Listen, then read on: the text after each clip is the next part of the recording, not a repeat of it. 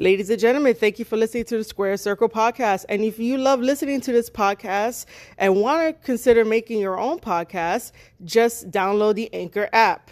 Anchor allows you to make any type of podcast you want all in one place, all for your convenience. You might think that this has some strings attached. It does not. So let me explain what Anchor can do for you. It is currently free. Well, it's probably always going to be free. There's creation tools within Anchor that allows you to record and edit your podcast right from your phone or computer. How easy is that? And then Anchor will distribute your podcast so you could be heard on Spotify, Apple, and all major podcast programs.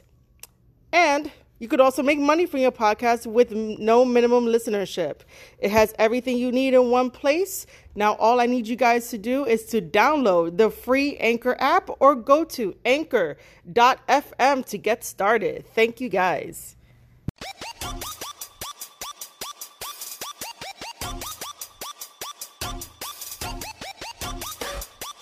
I am Marie Shadows, your host, and you are listening to the Square Circle podcast.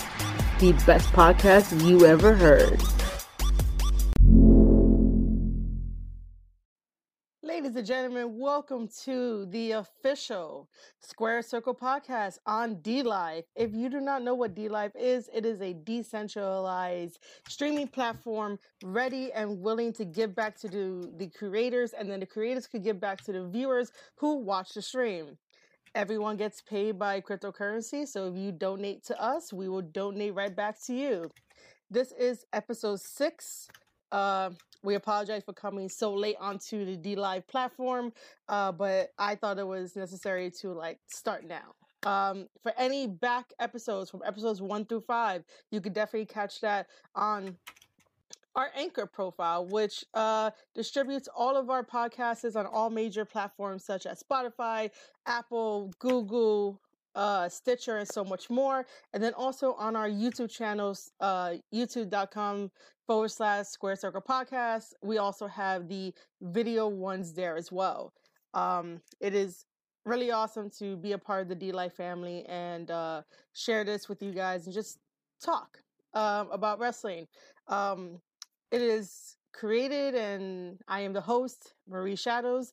I am also part of Ravage Lands, so this is in association with Ravage Lands. Today on this podcast, we have another DLive user, Epic. What's up?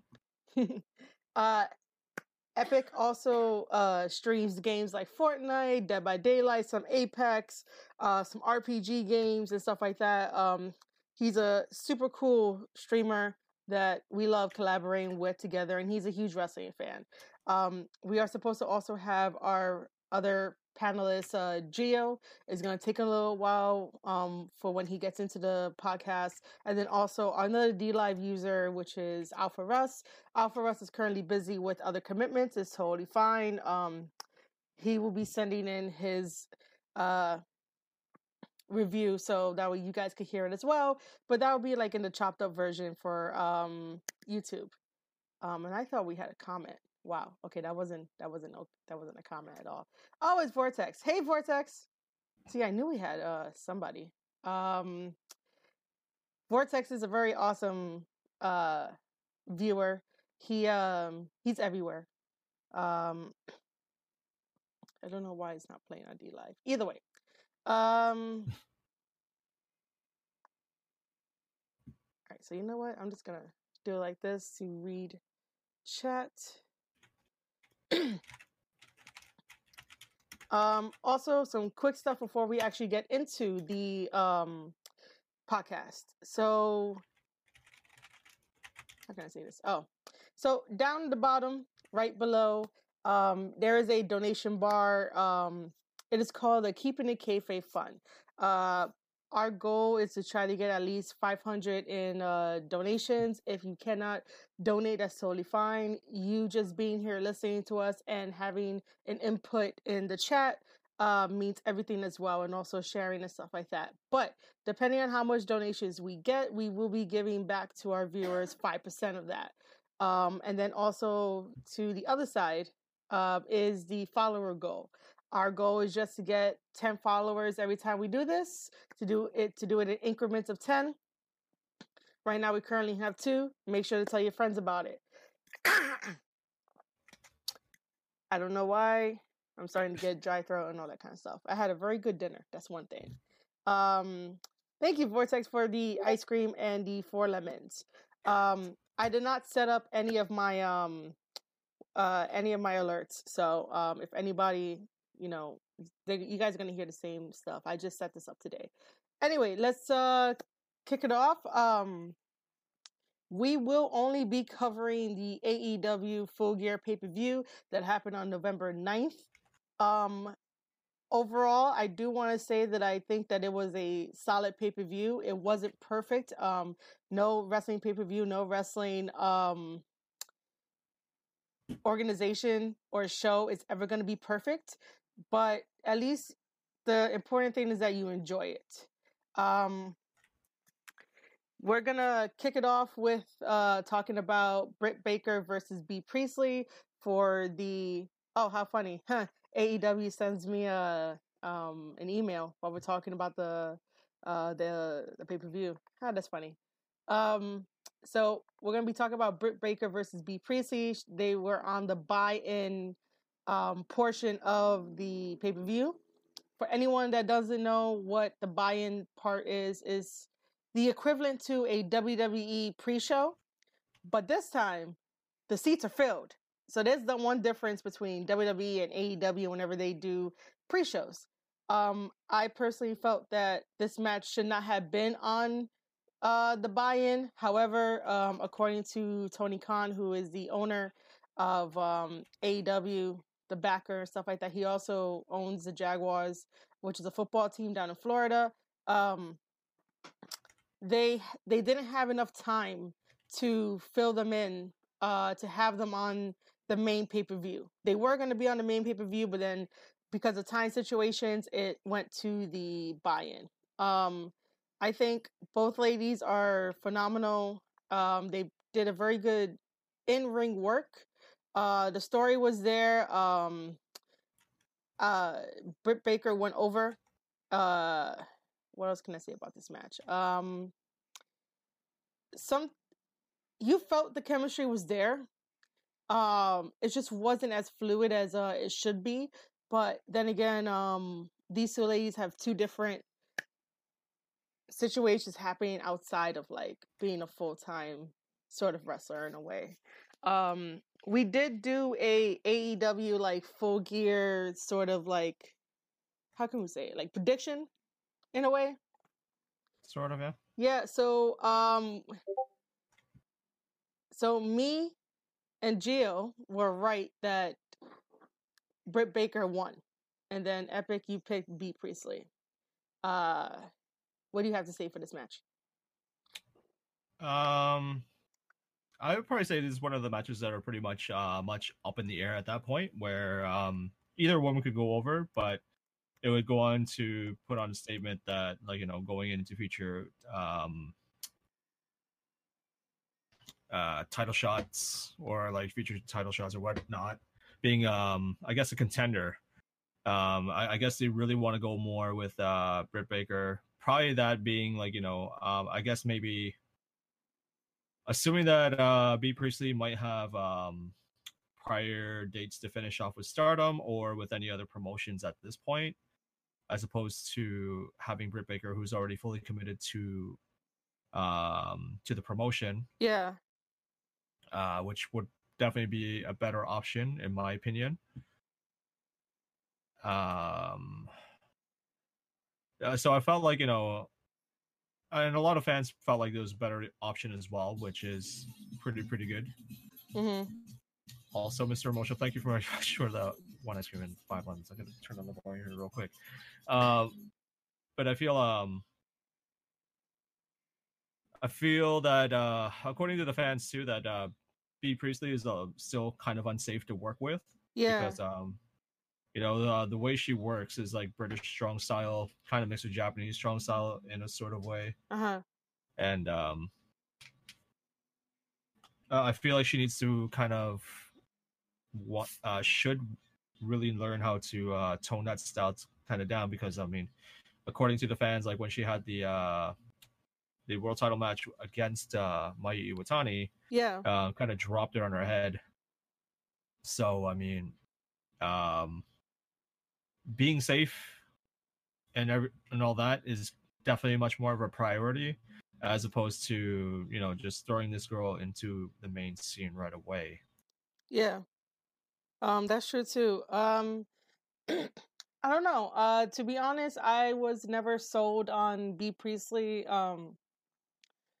You could see that she could work. It's not about me like hating on her wrestling skill or anything, but there's nothing that she does that draws me in to be like, yeah, I'm a B Priestley fan.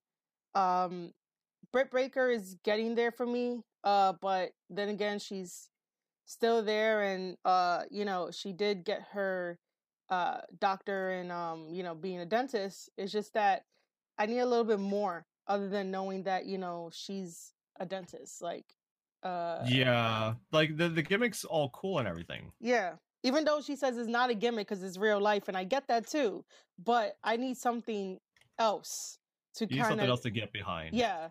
That's what I would need for like both of these ladies and stuff like that. um Give me 1 second, because I'm just contacting Bert from Nuclear Vikings about this, because he was saying that he might be able to help us. Okay, whatever. It's not a official link, but he'll get it. All right, cool. So that's 1 win for me and 1 win for Gio for that one. Now give me a second, because I have this awesome idea of changing the pictures of each match that we're talking about. Hold on, I gotta see what the next match was. Oh, okay. The tag team match.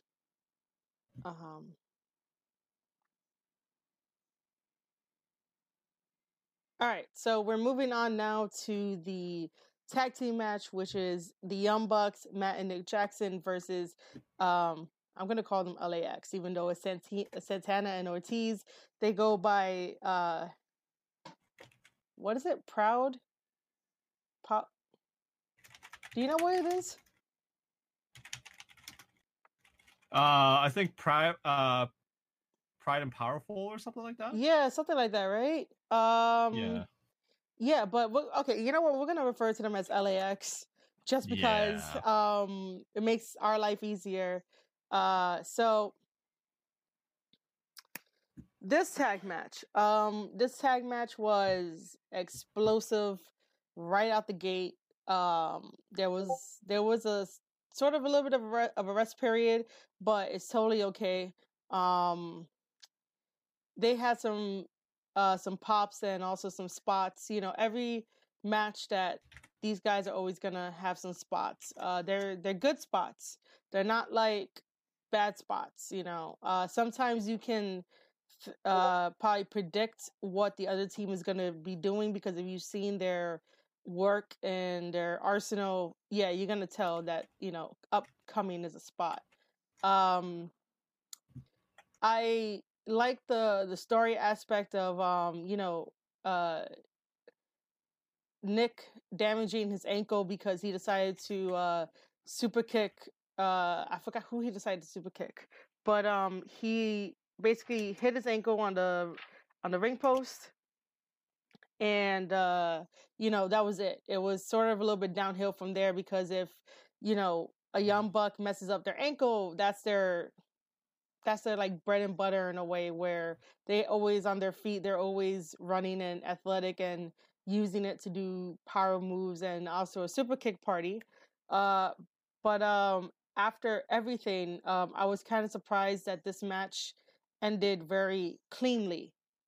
There was no interruptions, there was no uh dirty underhand way to win. They won, and then after that, out comes the Rock and Roll, the Rock and Roll Express, and it It's Rick Morton does a what?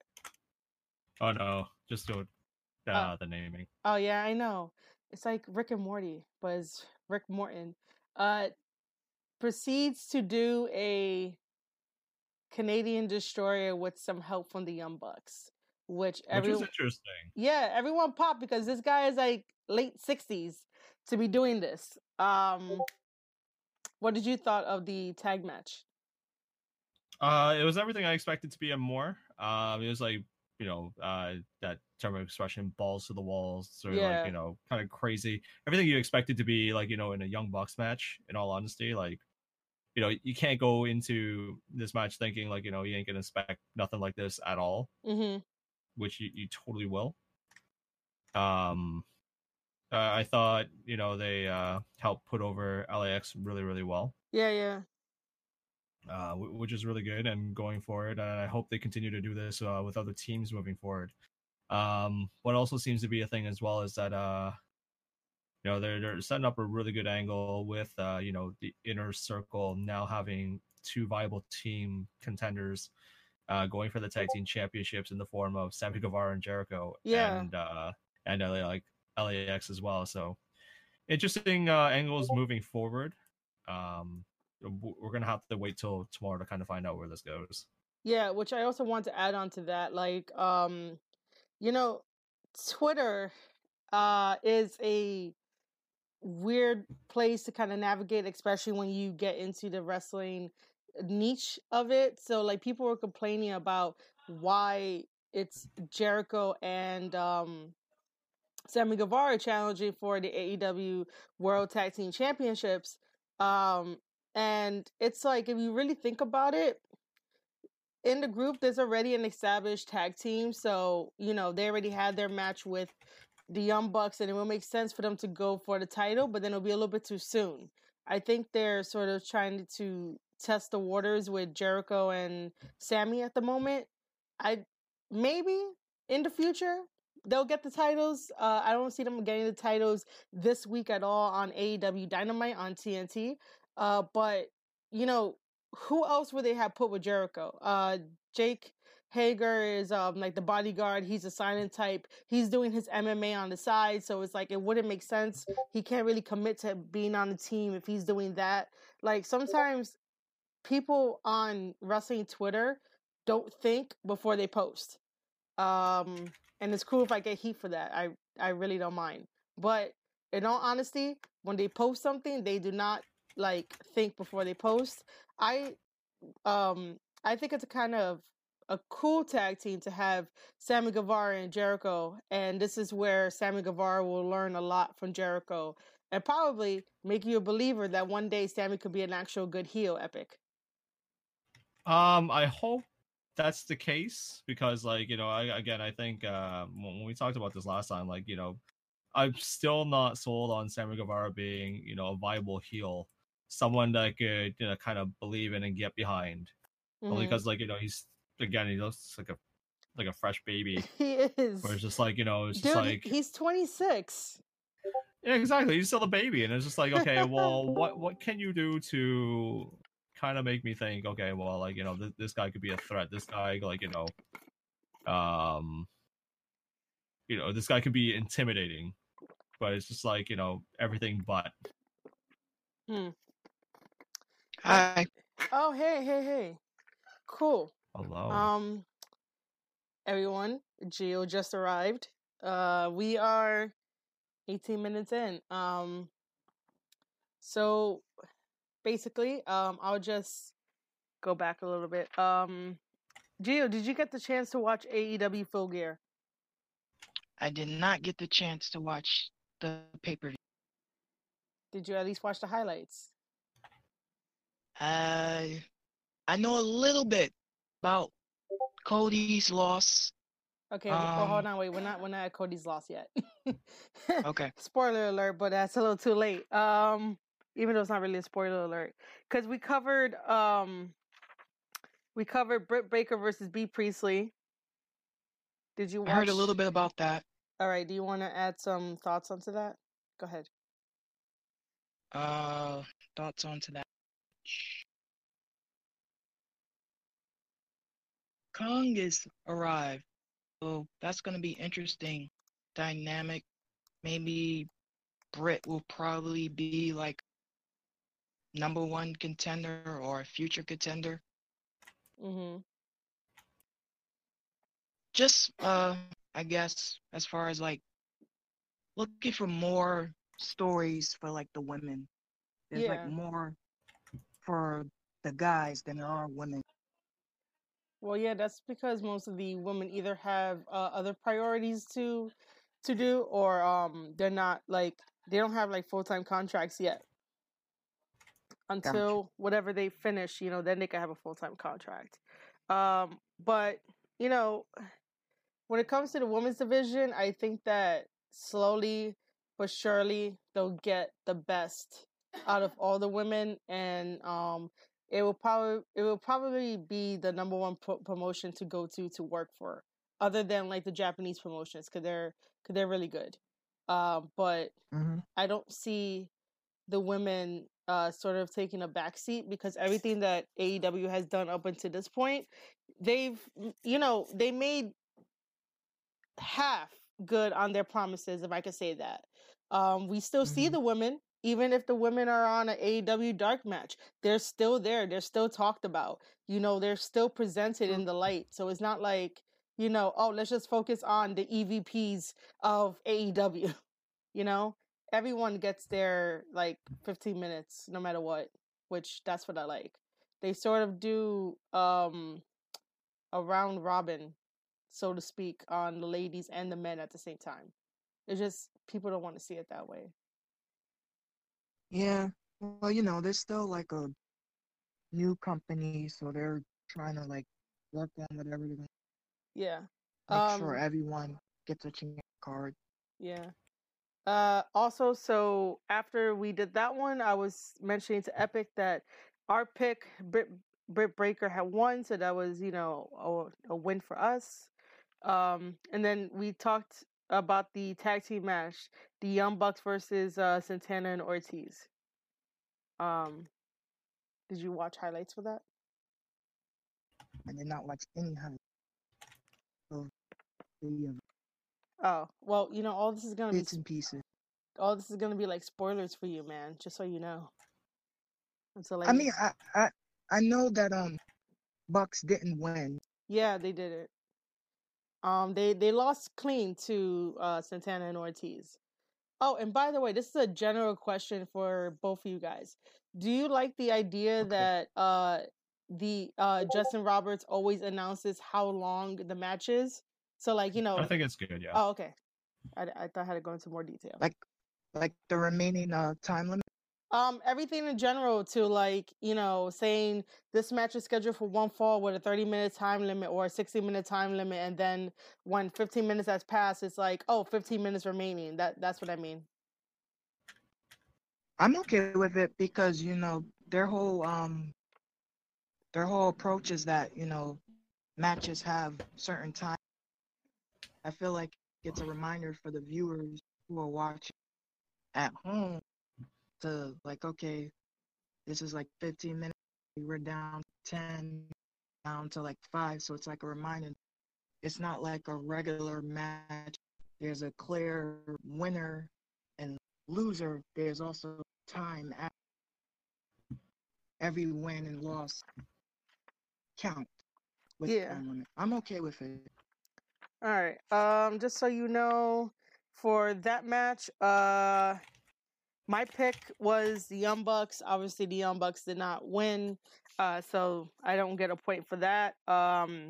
You and Epic were neutral about it, and Gio, you even said no contest for that one.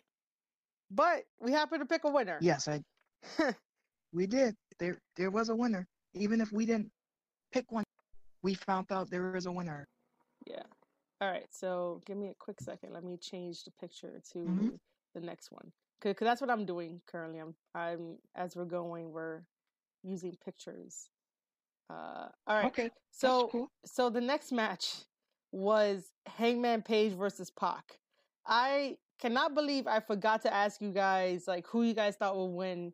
Obviously, we couldn't really do it because when I was watching it, I was like, oh man. this match, for some reason, Hangman and Pac has this undeniable chemistry in the ring. From start to finish. Like, I don't understand what it was. It was magical. I enjoyed the match.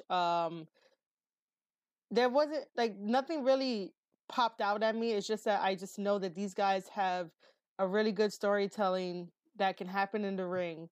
Their chemistry is phenomenal together. So if they ever have another match, it'll be pretty good to watch, and I'll be glued to the TV, if I want to use that phrase. But so our winner happened to be Hangman. Hangman goes over Pac. Really? Yeah. I'm I'm shocked. a little surprised, but I not am too. surprised at the same time, to be honest. So Go ahead, Epic, if you want to take us into your thoughts. well, because like back then they had a whole issue with Page going over Pac, because Pac was undefeated champion after he went to Dragon Gate, and then after losing the strap at Dragon Gate, and then Pac, it just became a whole lot easier for Pac just to kind of fit into better angles. So, you know, when he decided to come back to AEW, it was just like, you know, a breath of fresh air, I guess, for him, maybe. But it opened up a whole lot of better angles now that they're looking, okay, well, we could probably use this to kind of help, let's just say, you know, to put Page over as, like, you know, a viable main eventer of sorts. Yeah. So with Pac now putting Page over, you know, I don't think it'll go away, but it'll help open up the door for possibilities for better storylines, better rivalries. So that, like, you know, with stuff like this, I don't think it's going to be a one and done. I'm pretty sure they might have another one left in them if they decide to pursue it like that. But yeah. I again, with AEW right now, it's still being, like, you know, completely up in the air. We're still definitely going to have to wait and just kind of see where everything goes from there. Yeah, that's true, because now it's sort of like, what does Pac do now that he suffered his first loss and the loss at, you know, Hangman? Because originally it was supposed to be both of them at the first pay-per-view, no, at All Out, right? Or it wasn't All In. I think it was either Fighter Fest, but I'm pretty sure it's supposed to be at All Out. Okay, so like their first meeting when AEW first announced back in January that, you know, AEW is formed, you know, this is a new wrestling company. It was both Pac and Hangman facing each other eye to eye, and it was like, you know, they basically said, you know, we want to fight each other. And then fast forward to now, basically we have this match at Full Gear. It was really nice from start to finish. I understood the story. Pac locked in that submission that he does, and that submission looked pretty freaking. Yeah, it's so devastating to look at. I'm just like, this is so gold. And then all of a sudden, Hangman takes the victory, and now that's a blemish on Pac's record. I mean, I'm going to say here on this podcast, I am still waiting for Hangman to turn heel. I think that if he turns heel, it'll be great for his character and, like, his stories. Yeah, I just can't wait for him to turn heel. I guess, like, you know, it's really, really soon to say, but I mean, like, with how everything's going right now, like, you know, I feel like, you know, they could go the predictable route and just say, like, you know, yeah, let's just, like, you know, throw Hangman as a heel. But right now, unless because at this point, I think where they're going is a total reset at this point, because now that we see with Cody now not going over and he's not able to contend for the championship anymore, what's left for him? That's a huge spoiler. We're not there yet, but okay. Oh gosh. Anyways, I wanted to go match by match. Go back. Go ahead, dude. Hold on, I'm gonna put on my Infinity Gauntlet real quick and just Okay, there you go. Anyways, it's interesting to see what kind of angles it'll open up. Going forward to the other matches because as we go along, like I felt like this kind of it's not like a WrestleMania type pay per view by any means, but with how everything is right now, like this felt like it was an end all to everything else, and now it's gonna be a fresh build for things to come. Yeah, definitely.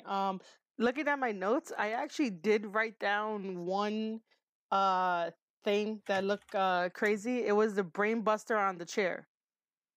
Yeah, so that happened. A brain buster on the chair, and then that fall away slam that I believe Hangman was like on the ropes with Pac, and then just did a freaking fall away slam, and that's in my notes. So we do know that Hangman Page is the winner, but if you did not know any of this beforehand, who do you think would have been the better choice to go over?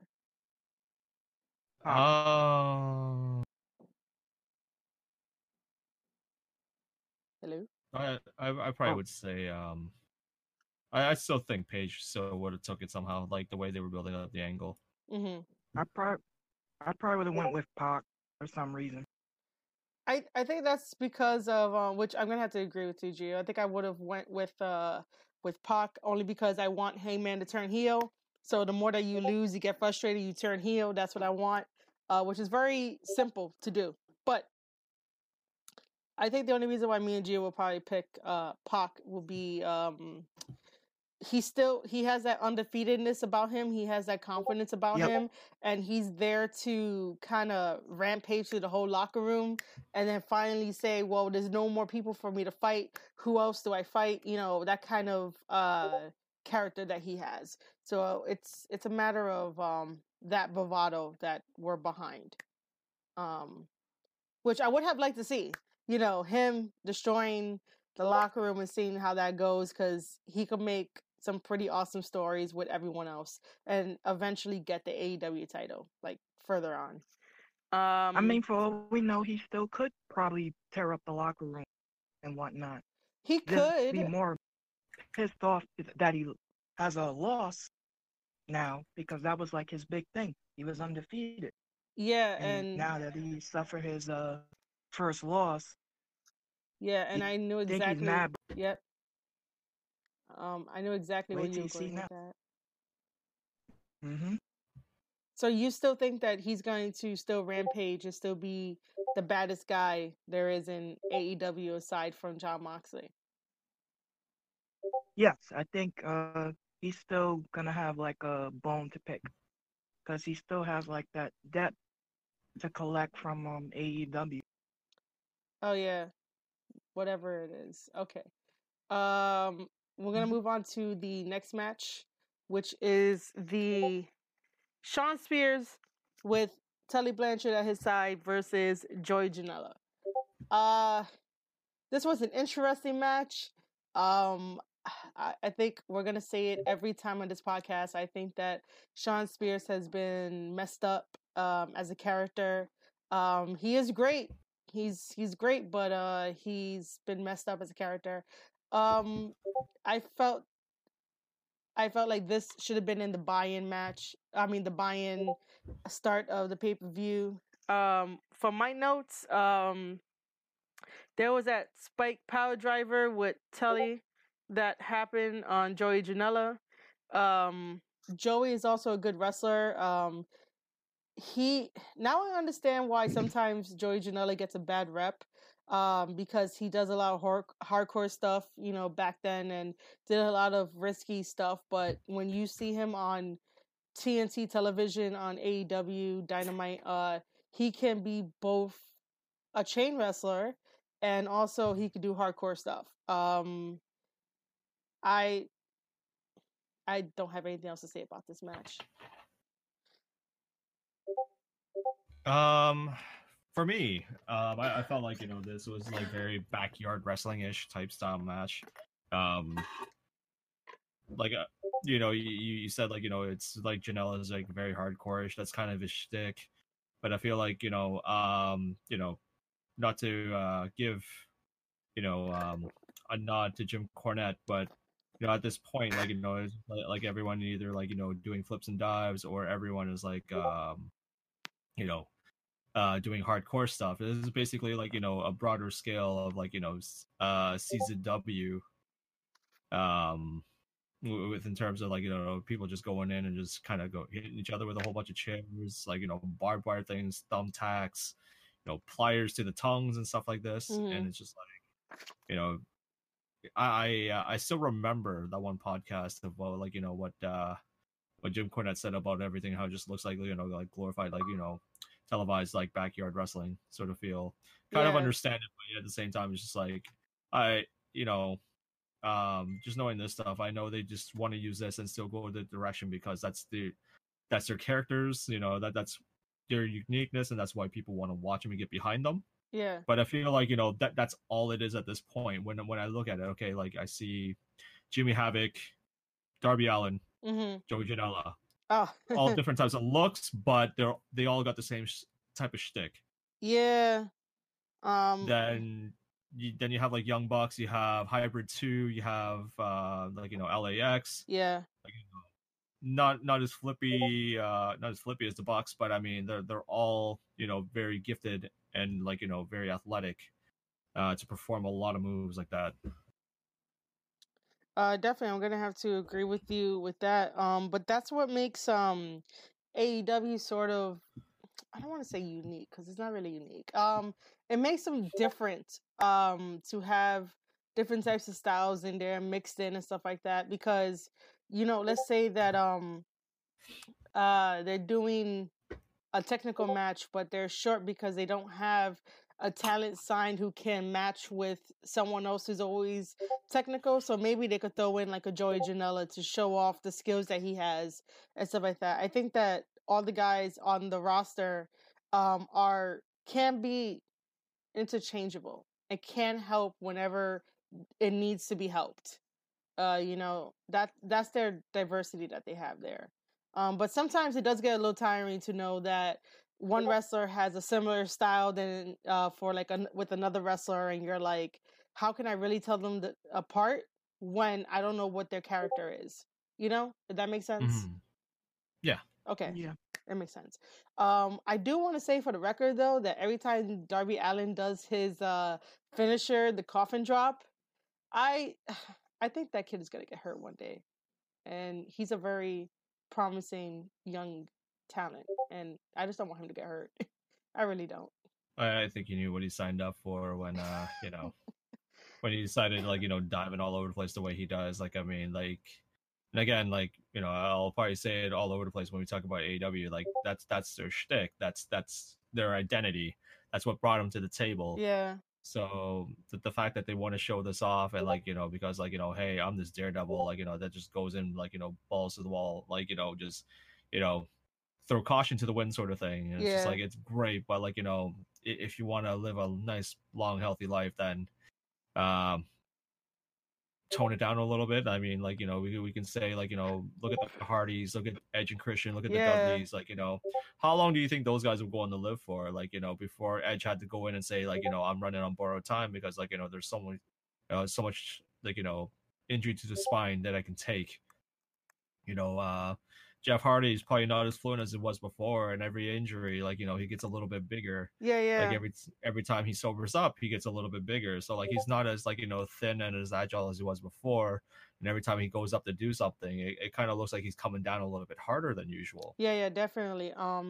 It happens with like all the greats because there's no safety net in professional wrestling. Like what you signed up for when you go into this business. But the people that go into this business, they have to at least like pain or whatever it is, or the athletic aspect of it. I really do want all these guys to be around a lot longer. So even if they have to take less bumps or do less TV time, that's totally fine. I don't mind that. But I do remember like JR had mentioned on commentary at one point that Darby Allin has more bones broken in his body because he's a skateboarder, and I was like, well, I think that makes everything better, just joking around with it and stuff. So our winner for the Shawn Spears versus Janela is Shawn Spears. I think he got just a regular pin. I don't think any of these people did any fancy like roll-ups, even though roll-ups is like the most dangerous maneuver there is. Yeah, he put him down with his finisher and clean pinned him. That's right, yeah. But there was a crazy spot in the match I will also point out Yeah, as well, please. where they did a spiking pile driver. Oh. Where basically Shawn Spears set up the pile driver and Tully Blanchard went off the step with that spike pile driver, and I thought that was nuts. And I was just like, tag team wrestling is still alive. It is, man. It's alive and well in AEW. WWE is trying. Yeah. Still working. Well, just so everyone knows out there, the three of us, myself, Epic, and Gio, did pick Shawn Spears to win, so we all got a point for that one. Even though, I'm not keeping a point system, but, we got that right answer. Gio, you didn't see any highlight stuff for that, right? Me? No. Okay. So our next match is the triple threat for the tag team titles, which was the Lucha Bros versus SCU versus Private Party. Again, I think that this one was straight out the gate. Before I even talk about like the whole entire match, all of our championship title matches are 60 minutes. Do you guys agree that should always happen on a pay-per-view? Like title matches? Yeah, so like every title match that happens is at least 60 minutes. Like the match can go to 60 minutes or it could go less. But that's like a really old school rule that every single title match is 60 minutes. Do you guys think we need that? Yes. Oh, I mean, New Japan does it all the time, and I think it's wonderful. Because it gives something to look at in a way where it's just like, okay, well, how could we exhaust storylines, stuff like that, without having people go down like the way Rollins or Wyatt did. Okay. Let's have 60-minute match. Win, lose, or draw. These guys will go at it, and 60 minutes is up, and it's just like, okay, well, 60 minutes is up. Of course, whoever's champion is still a champion, but we went on to the thing. Depending on how you want to pencil in the match, however you want to write that match, it could make people go out, looking a lot stronger than usual, as opposed to taking a clean loss. Okay. So, if you guys could remember, that's how Okada and Kenny Omega matches went. So, Kenny been handed the L the first time, and I think either their second encounter, they went to a 60-minute time draw on a title match, and then Okada still retained. So with stuff like this, it helps build a story. So let's just say down the line, let's just say, for example,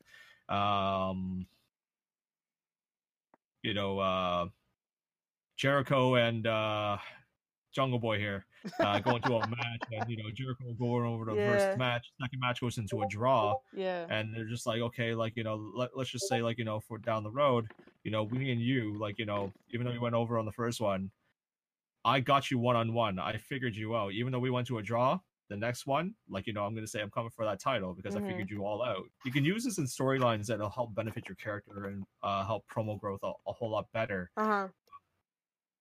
Which is it's a great tool to have, and especially having time limits on matches is great because you can fit the matches the way you want to on your card without worrying about TV time limit being a factor. I didn't think about it that way, and I keep forgetting that New Japan does it. Every time I watched Kenny versus Okada, I was always starstruck by the athleticism, the storytelling. So I never really paid attention to the time. I was just like, I'm here watching a match. I want to see the outcome. I want to be entertained. I want to cry. I want to feel all those feelings. So I never really was like, oh my God, 60 minutes, that's so long. And that's the great thing about it too, because people don't even think about it. Like you said, time flies. When you're enjoying something so much, And the fact that like, you're just like, oh my god, like these guys are going at it. Like, granted, pacing is a like great like patience and virtue thing Yeah, in it matches. is. So it's just like the guys went at it, but towards the end, you're just like, oh my god, yes, climax is approaching. Like, someone's gonna go over, and all of a sudden it's just like 60 minutes is up, and you're just like, where did the time go? Like, I was just getting so into this, and we don't have a winner. Like, it creates an unrest. So like, the fans are invested into this build, and they want to see where it goes next. Definitely. Gia, what do you think about every match being 60 minutes on an AEW pay-per-view and maybe regular show? 60 minutes is hold on. Are you good? 60 minutes is a long time, but like if you're invested and you're watching like a storyline, you really forget that there's even a time limit until there's like a reminder like, oh, you have 8 minutes, and then you're like, wait, there was a time limit? Yeah. And then you're rooting for like the person to either get the win, or how's this villain gonna find a way to escape with their champion. So I don't think I have a problem with it. It's just like I hear it on the TV, and if it's being used for pay-per-views, it's fine. But 60 minutes, it can seem like a long time, depending on like the opponent and how the match is like pacing itself. Yeah. But I don't have a problem with it, unless like maybe like there's a finish that doesn't make sense storyline. But Yeah. other than that, I don't have any complaints. All right, cool. So Epic, you want to talk about the triple threat tag team match? Whatever highlights that you remember? I don't remember it. Like, I just remember it being obviously like, very, very like in ways spotty, like as expected. And the same way, it was really, really good, very fast paced. I all I remember is the end of the match where like, we had another Pentagon come out for a swerve. Oh yeah.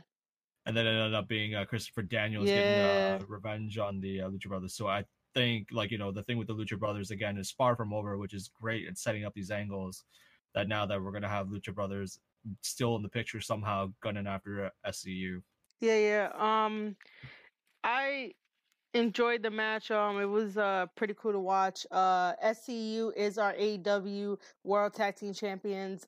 They are the first crowned ever tag team champions. They're gonna probably hold the belts for a little while longer. I don't see them dropping it anytime soon.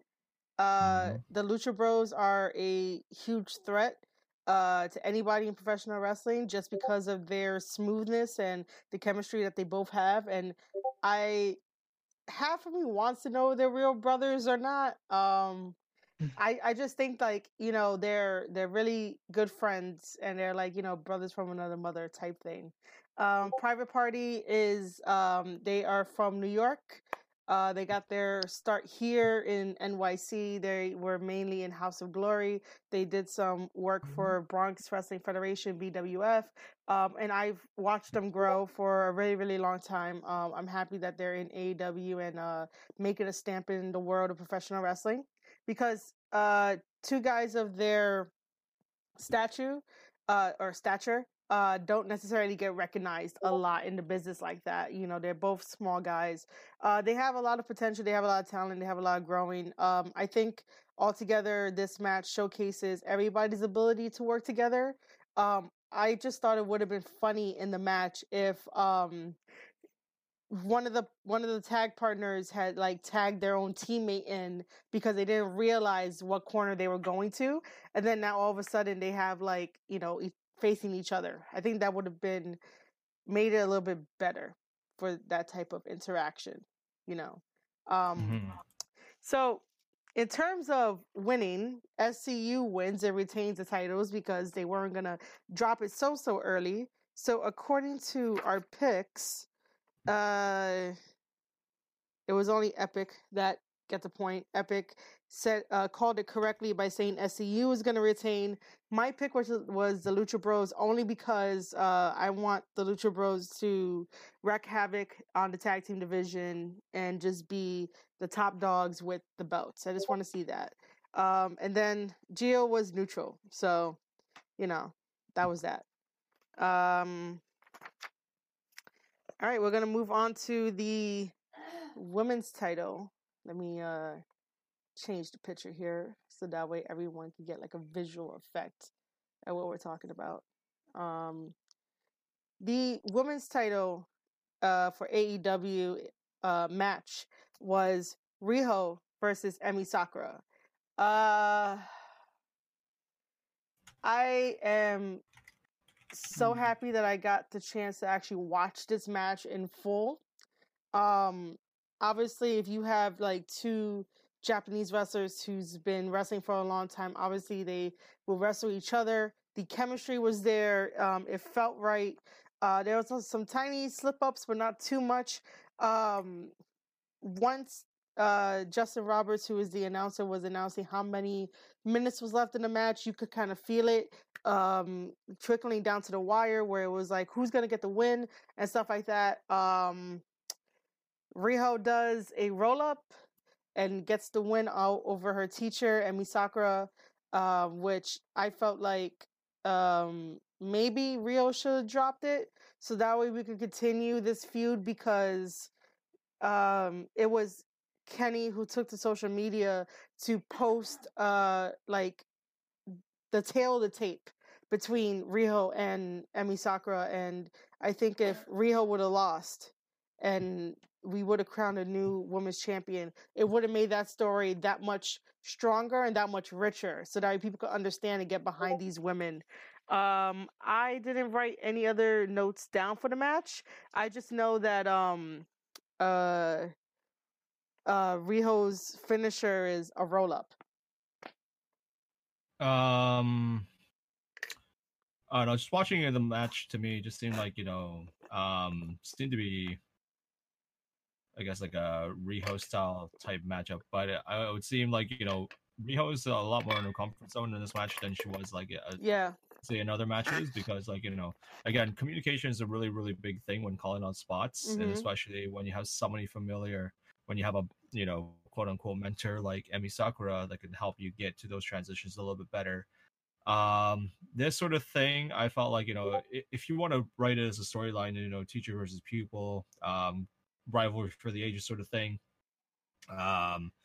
this match might have been too early for that to happen. I feel like, again, like right now where we are in AEW, I feel like it's way too soon for anybody to drop a strap by any means. Yeah. I feel like, again, like it's not just the champions, but I feel like most of the talent that's on the roster as well needs to have a lot more time, respectively, to build themselves up and get themselves much more, I guess, like over with the audience.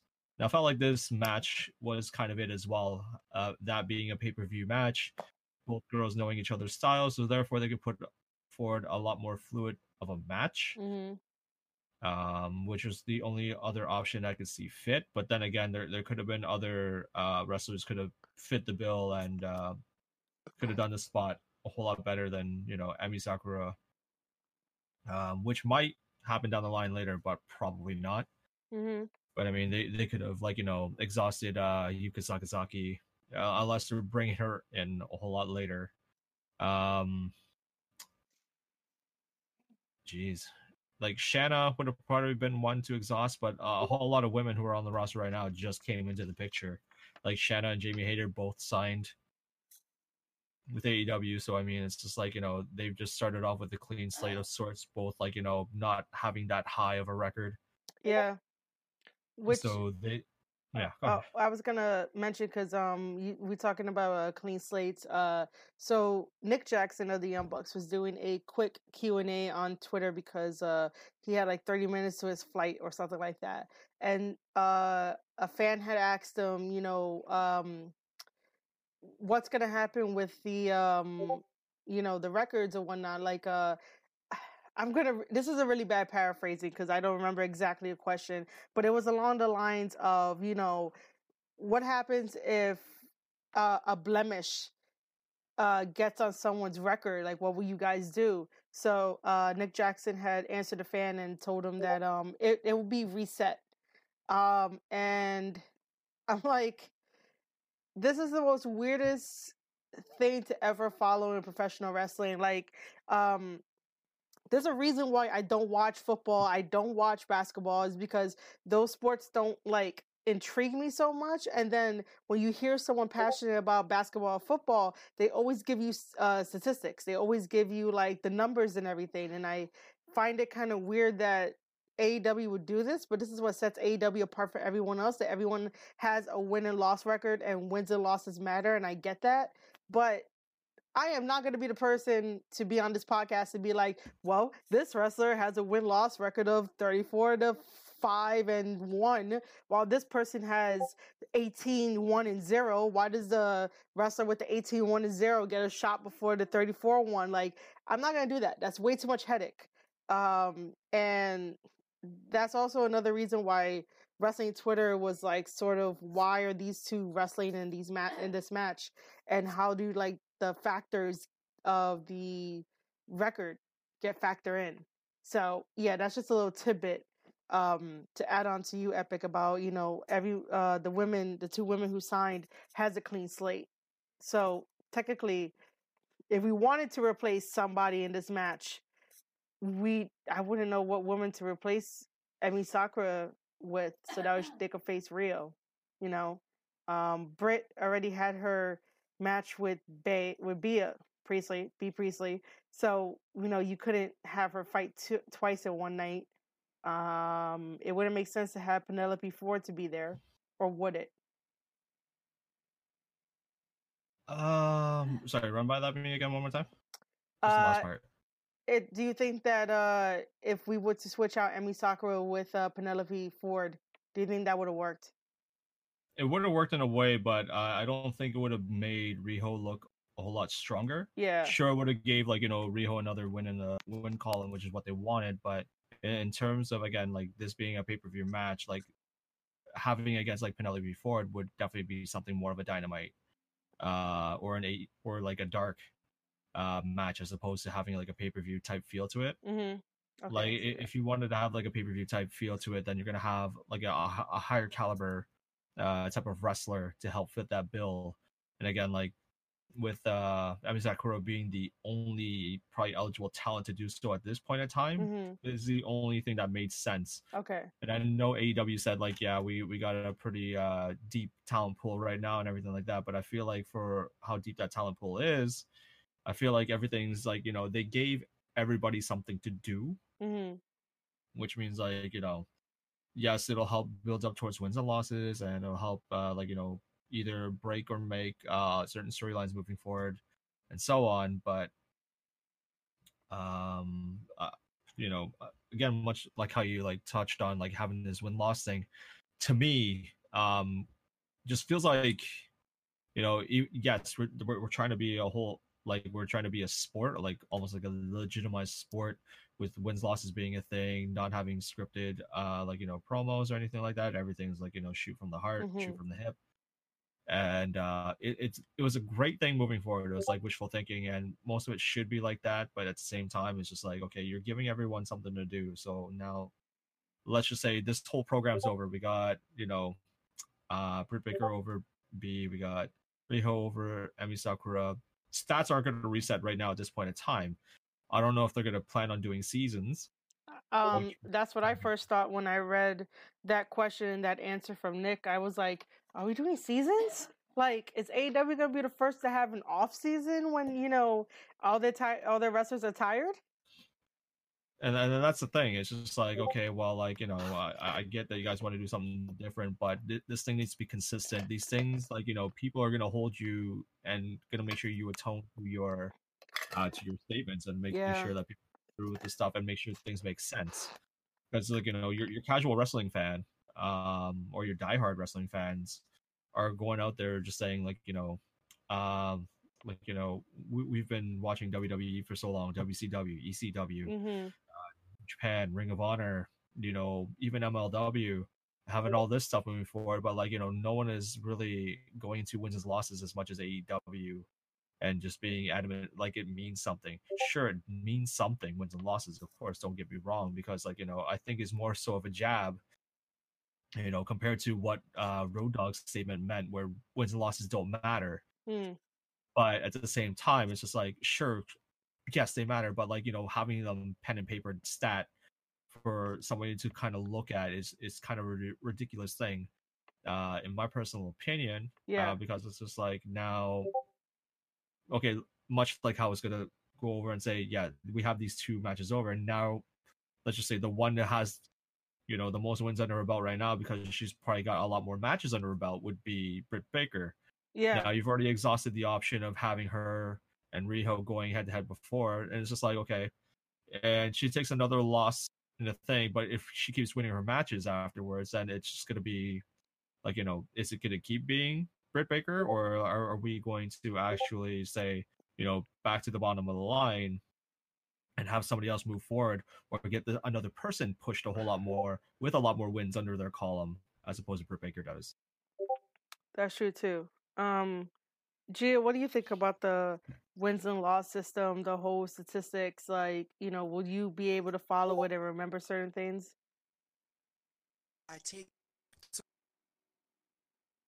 You might have to walk around. Yeah. Wait, Okay. is this good? It's A little bit better than before. Yeah. Is this good? Yeah, go ahead.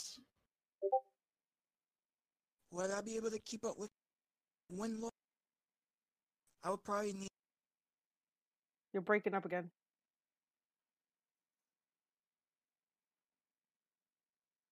Not good. For now.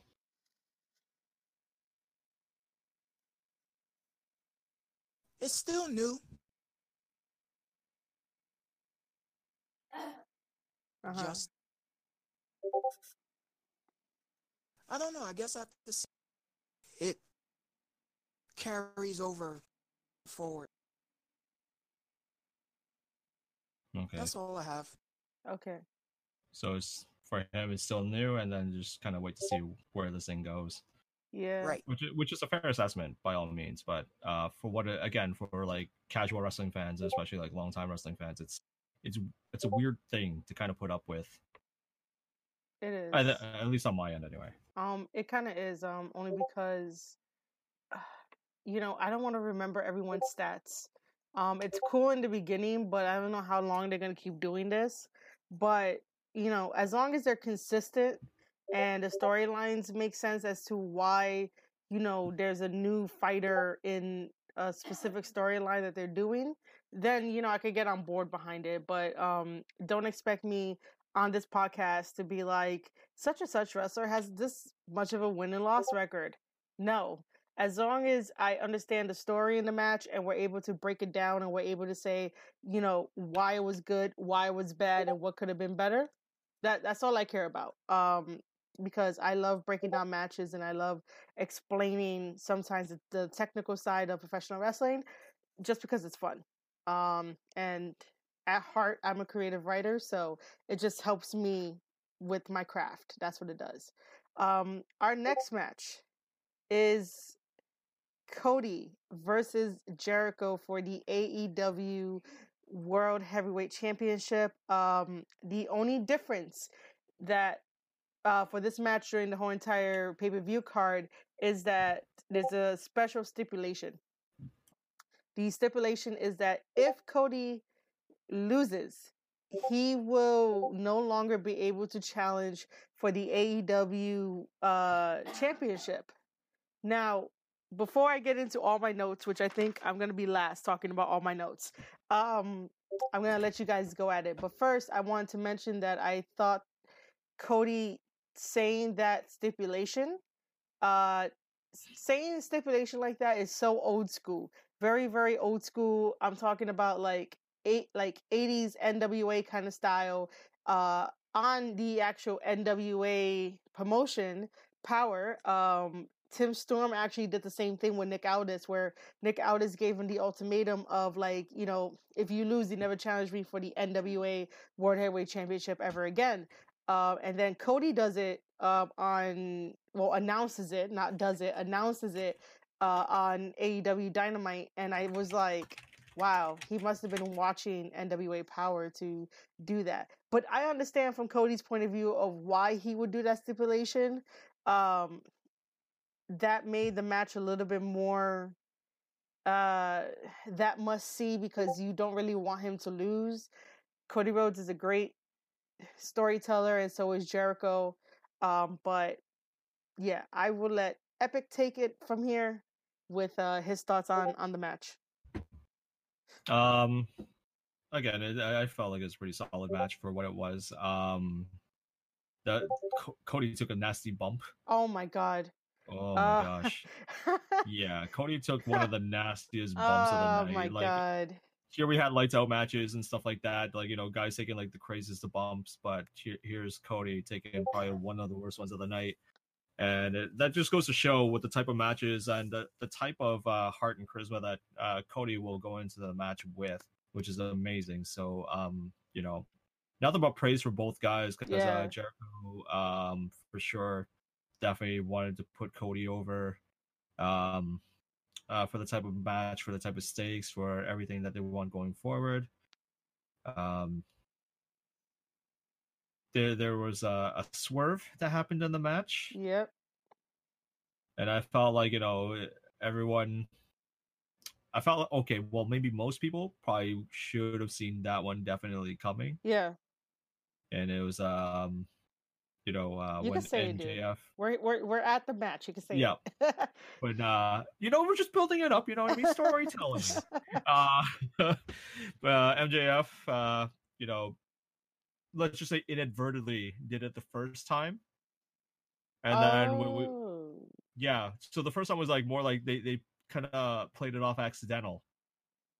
And then like the second time after the match, where they're like, you know, MJF was just like, yeah, man, dude, like, you know, I'm sorry, like I probably cost you the match. And he, like, you know, but you expect, like, you know, MJF to go down on his knees. You expect, like, you know, him to pull, like, you know, Shinsuke Nakamura and just go full nut shot.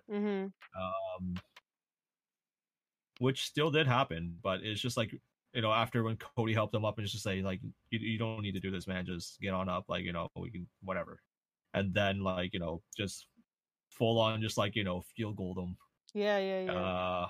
And that was it. That solidified the heel turn. Well, not that he was a face or anything, but he was just like, you know, Cody's right hand man. Like, you know, the guy who was backing Cody. So, for what it is right now, we're at a point where we're discovering where this angle is going to go. Yeah. Because now that Cody's out of a championship picture, and now it opens the doors with more storytelling and more, I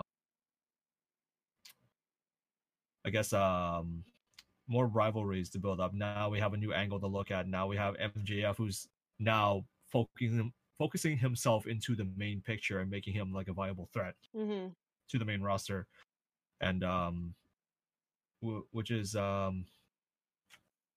is good, because, like, you know, the fans probably more so, like, you know, marks on the internet, you know, are definitely behind MJF, because, like, you know, how great he is on the mic and, you know, all that stuff. But I think it's gonna be great. Them two together. They're probably gonna have like the greatest of probably rivalries, because they both could you know, put down, you know, pretty solid mic skills towards each other.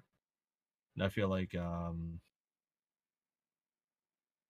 I don't know how they're gonna book it, who's gonna, you know, fire the first shot, and, like, you know, who's gonna take the first win.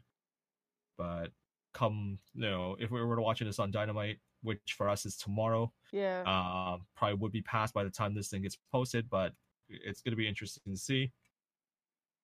Again, like, you know, much like we discussed a little bit earlier, it's gonna open up the door for a whole lot new, more angles, more rivalries. There were certain interviews that I've heard after the pay-per-view. Mainly Jericho's in specific, when Jericho was on and off character during that whole entire thing. It was hilarious. Yeah. Going through his bubbly, and then saying that Sammy Guevara brought some bubbly or recommended the bubbly that they're gonna try, and it's just like, I thought that was hilarious. Yeah, because Jericho, Jericho loves playing a crowd. Jericho loves it. And one of the things they said is like, if they're looking for more members to join the inner circle, and Jericho's like, for sure, like, yeah, like, if they feel like, they're one of us, like, someone who is like us and whatnot, who fits the bill, then, like, the door is open for them. Which is interesting now, because now everyone, if whoever had watched that promo, then would be like, okay, well, now this is interesting, because, like, again, we have a whole bunch of, like, we have doors open for guys, like, they can speculate all they want. Let's just say like Moxley, like Pac, like MJF, maybe Dustin Rhodes even. Maybe. I mean, eventually they're gonna have to do that story of brother turns on brother yet again. It's been played on like every single promotion to death. I know. It's like, ooh, okay, we get it. Like, for what it is, and I hope they don't play these types of angles to death. Yeah. Let me just. I was just gonna be like, let me just ask Gio. What was I gonna ask you, Gio? Damn it, I don't know. Do you want to say anything about Cody versus Jericho, even though you may have not saw any highlights? What was I really gonna ask him? Totally forgot what I was gonna ask him. Gio, are you still with us? Yes, I am. Okay. Still here. Do you want to add anything onto the Cody versus Jericho match? I totally forgot what I was gonna ask you. Like, I was gonna ask you like a legit question. So add on whatever you want to add on. Oh, that Cody challenge. Is that just Jericho? You might have to move around. Can you hear me? Yeah. Cody can't challenge. Is that because Jericho's champ? He challenged wasn't a good guy, and someone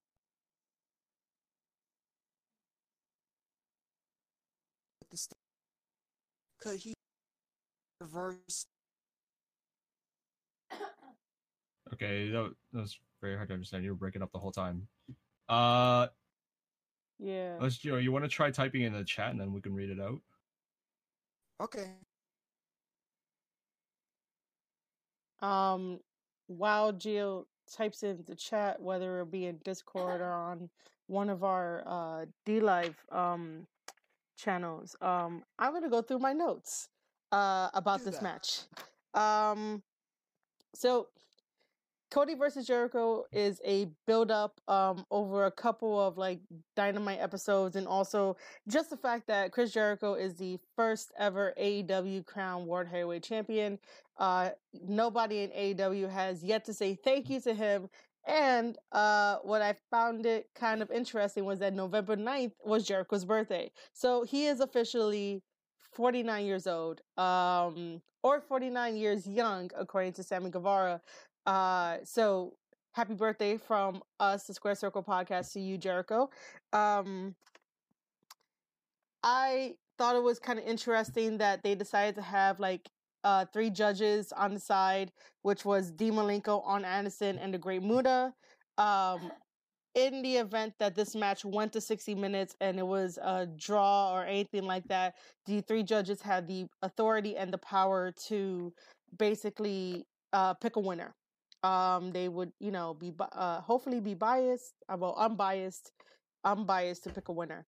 I also thought it was funny that Jericho went over to interact with Dean Malenko. I was just like, oh, look, WCW, how great, those guys had some really great matches. And I really wish Dean Malenko was in better shape so I could still see him wrestle. But that's just me. So MJF comes out. He's at Cody's side. Usually we're supposed to expect Dustin Rhodes to be at Cody's side, but Dustin is at home recovering from a fractural something in his arm. Basically, Jake Hager destroyed his arm by slamming a car door on his forearm. I don't know the technical terms. I'm not a doctor. And then Jake Hager is at Jericho's side. How funny. Cody does decide to fly over the top rope. Jericho moves out the way. Cody Rhodes hits his head on the ramp, completely busts himself open. And I'm just like, why do you need to do that? Like, you should have thought twice about that spot. So he's bleeding everywhere. Luckily, the doctors did not stop the match because if blood gets in his eye, that has to fucking sting. It really does. I do want to give some kudos to Cody's mom slapping Jericho, which was pretty funny. I was just like, hey, Cody's mom, yay. Aside from that, Jake Hager did something, so he got ejected for the match, and then Jake attacks MJF, and then Jericho uses the oldest trick in the book in his 29 years of professional wrestling to grab the belt, hit it against Cody, and then throw the belt away and land on the mat as if he didn't do anything. That's a classic Eddie Guerrero right there. But even if Jericho did try to go over to pin Cody, it did not work. So basically, getting towards the end of the match, Chris Jericho puts Cody in the wall. We can't say the walls of Jericho, which is stupid. The Lion Tamer, and then Cody gets out by going to the bottom rope, rope break, and then again Jericho does it, but he does the proper Lion Tamer maneuver that he did in WCW.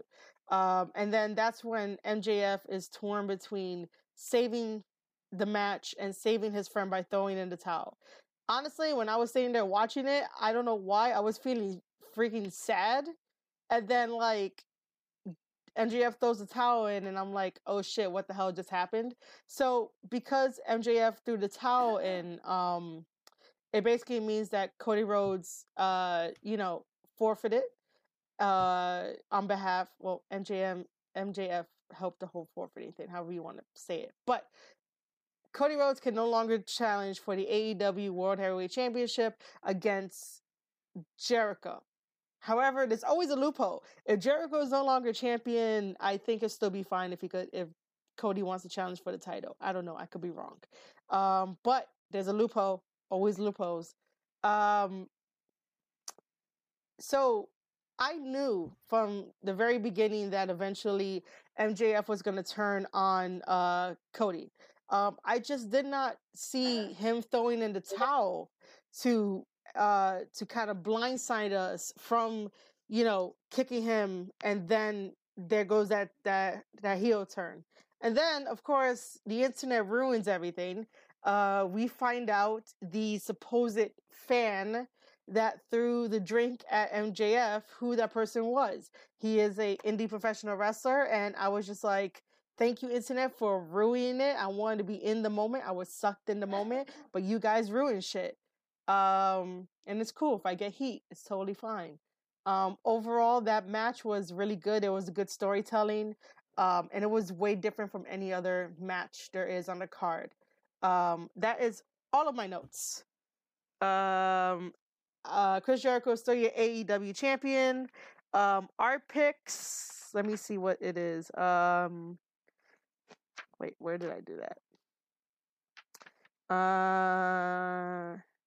We were all neutral. We did not pick anybody, and I think that we're happier that we didn't pick anybody. When you have agreed, Epic, that we didn't pick anybody. I think it was good for that. Yes, because that could have been different for what it was. It could have been a good swerve for for someone who partially runs the company to throw a strap on himself. or to have like one of the like greatest champions that they have right now in professional wrestling, kind of going on as a world champion for now. Like both would have been pretty interesting angles to look at. Right now, smart choice would still be going with Jericho because he still has a lot of momentum. He's still got a lot of mileage in him, and I think he's looking right now at the bigger picture to work with a deeper talent pool to see who can put over next.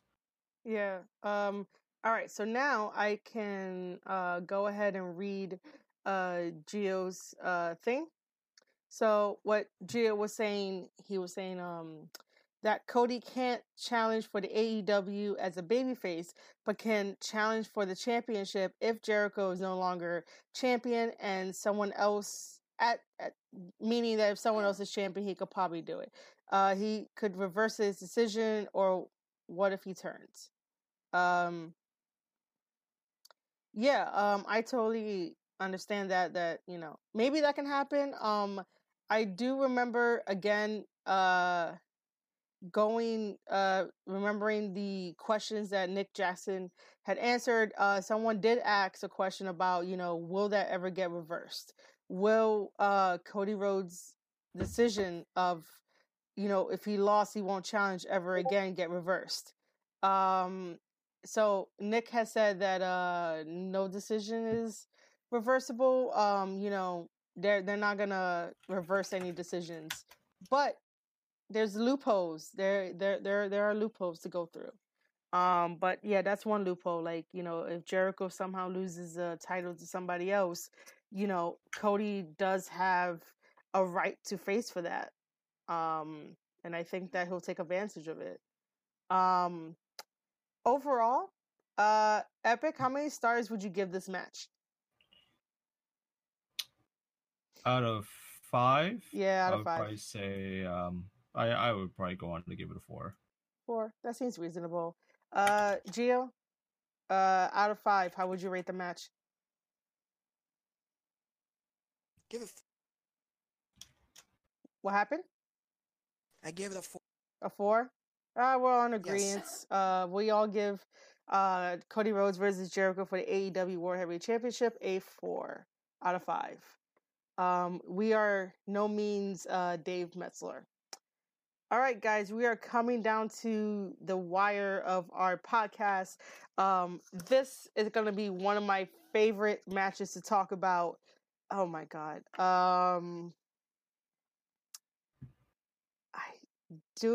Okay.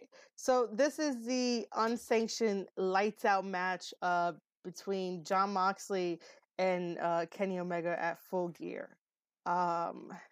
I wrote down a bunch of notes. I was on the edge of my seat. I'm gonna let Epic take this away because I don't know. I love this match, but I'm gonna. If you want to talk about it, go into it. I'm not gonna hold you back. Oh my God! Do it. Do it. All right. So some backstory, right? So for those of you that don't know, Jon Moxley used to be in WWE as Dean Ambrose. He was part of the Shield. So even when he was in WWE, I never really understood who he was. And then even before that, when he was in the Indies, I didn't know who he was at all. And then when he came to WWE, it was just like, oh, you're there. You're part of the Shield.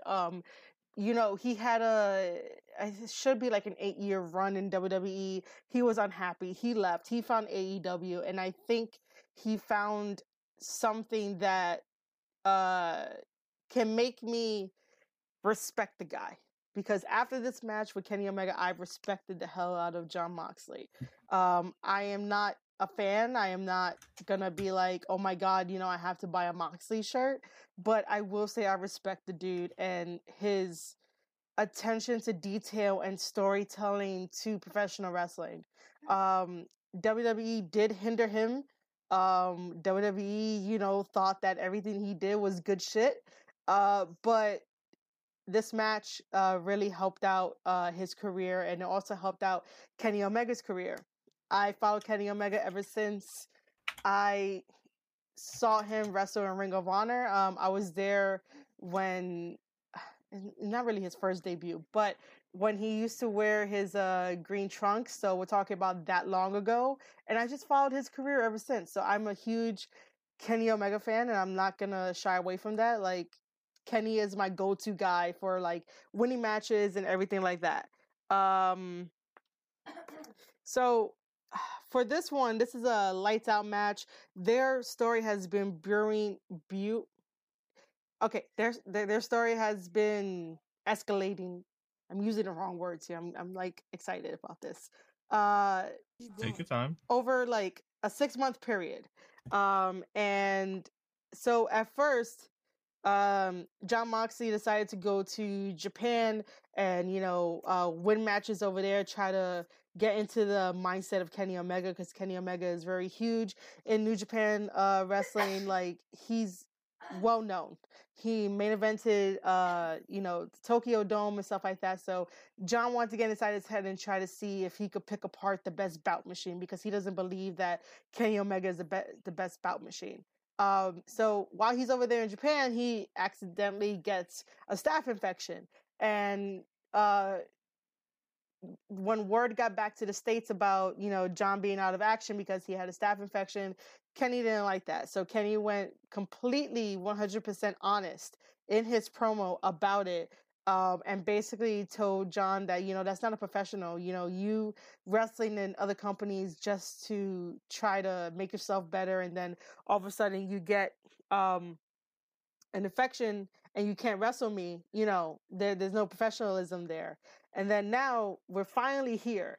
And I think that was an enough build up to have the story that they told in this lights out match, because everyone on Twitter was saying that it was too soon. Maybe this should have been a little bit longer, but I'm like, no, it was the right amount of time for this, because you felt that story in there. So a lights out unsanctioned match means that anything goes.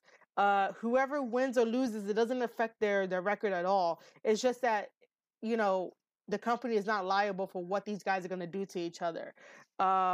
So here are just my notes that I just want to go through. In the match, Kenny Omega does a backflip with a trash can. Kenny, doing stuff like that, cool, man. Just don't do it often. They brought out this big thing of mouse traps, and I sort of giggled to myself when I saw it. I was like, really? We're going with mouse traps? But it did not. When I forgot who got do you guys remember who got jumped on the mouse traps? Was it Kenny? Or was it John? Epic, if you remember the highlight. I know the spot you're talking about, but I'm also drawing that. Oh, blank. All right. So either Kenny or John took that bump on the mouse traps. It didn't. I thought like all of them would go off. Not all of them went off. I was just like, oh, okay, that's what they do. Oh, I wrote it down. Oh my God, why am I asking? I really wrote down Kenny takes the mousetrap spot. I really wrote that. And then Kenny does a sidewalk slam on the chairs to Moxley, and Kenny does that awesome neck breaker as well. The funny part is that people on Twitter were playing the line that Kenny has said that to John Moxley. What, John? You gonna chain wrestle me? And like John takes out a freaking chain and like wraps it around Kenny and shit, and like chain wrestles him, to be funny. Kenny almost kills him by freaking hanging him with the damn chain. I was like, what's wrong with you, man? They finally used that table at the spot, which is pretty good. And then, I thought they were going to do a thumbtack spot, but no, they did a broken glass spot. And I just thought I was like, really, guys? We're going to be using the broken glass that you got put through as a weapon? Okay, awesome. And then Kenny drags Moxley like through the glass, and then does a sharpshooter on Moxley on top of the glass. So that way, when John is trying to get to the bottom rope, he's crawling through that glass. That right there is storytelling. If you guys don't understand that, like, it's storytelling, because Kenny, as far as I know, he never went that extreme. He never went into a really, really, really, really, really, really, really, really dark place. I do know when he was the cleaner in New Japan, you know, you'll see some signs of that he could go there. But John Moxley took it out of Kenny to go to the deepest, darkest place, and I think that kind of made him an all-round wrestler. To where not only can he chain wrestle, not only can he do hardcore stuff, not only can he tell a good story in this match, but right now he is the top guy to sort of do that with, because he could do it all. Whatever you need him to do, whatever you need him to tell, it's there. And we get it. If you don't get it, that's totally fine. You know, no hard feelings, but we get it. We understand what they were doing. Especially, you know, Kenny doing that sharpshooter on John Moxley on the glass also tells you, that Kenny has a one up on John to be like, well, you know, John, you've always been a hardcore type of guy. Well, let me show you what I can do, and I need you to sort of see if you could get out of this in a way. Like, you know, he was one step ahead if Kenny had to do that in a way. Oh yeah. Oh wait, what? In the lights out match, there's no rope breaks. And then there's that ice pick that got thrown into the match, and Kenny uses it on Moxley's head. I thought it was gonna be the other way around, because you know Moxley's a hardcore guy, so I thought it was gonna be that. And then that barbed wire spider web thing that Kenny created. For those of you that haven't watched the new Being the Elite episode, they kind of do talk about that little contraption that Kenny built.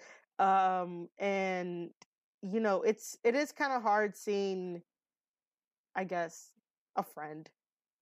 I don't know how to say this part, but you know, it is hard seeing your favorite wrestler, there we go, your favorite wrestler go through all this pain and through all this stuff just for our entertainment, for our excitement.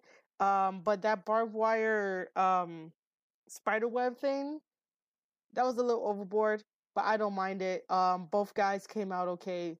You know, there wasn't no huge injury where they're like, all right, we gotta stop the match. It just added to it more where both guys took it. And then Kenny does the V trigger through the full gear set. Whenever Kenny does the V trigger or the Snapdragon suplex, you're dead. Like, seriously, you're dead. And then getting down to the last part. So while Kenny attempts to put away John Moxley has a certain spirit that will not lie down.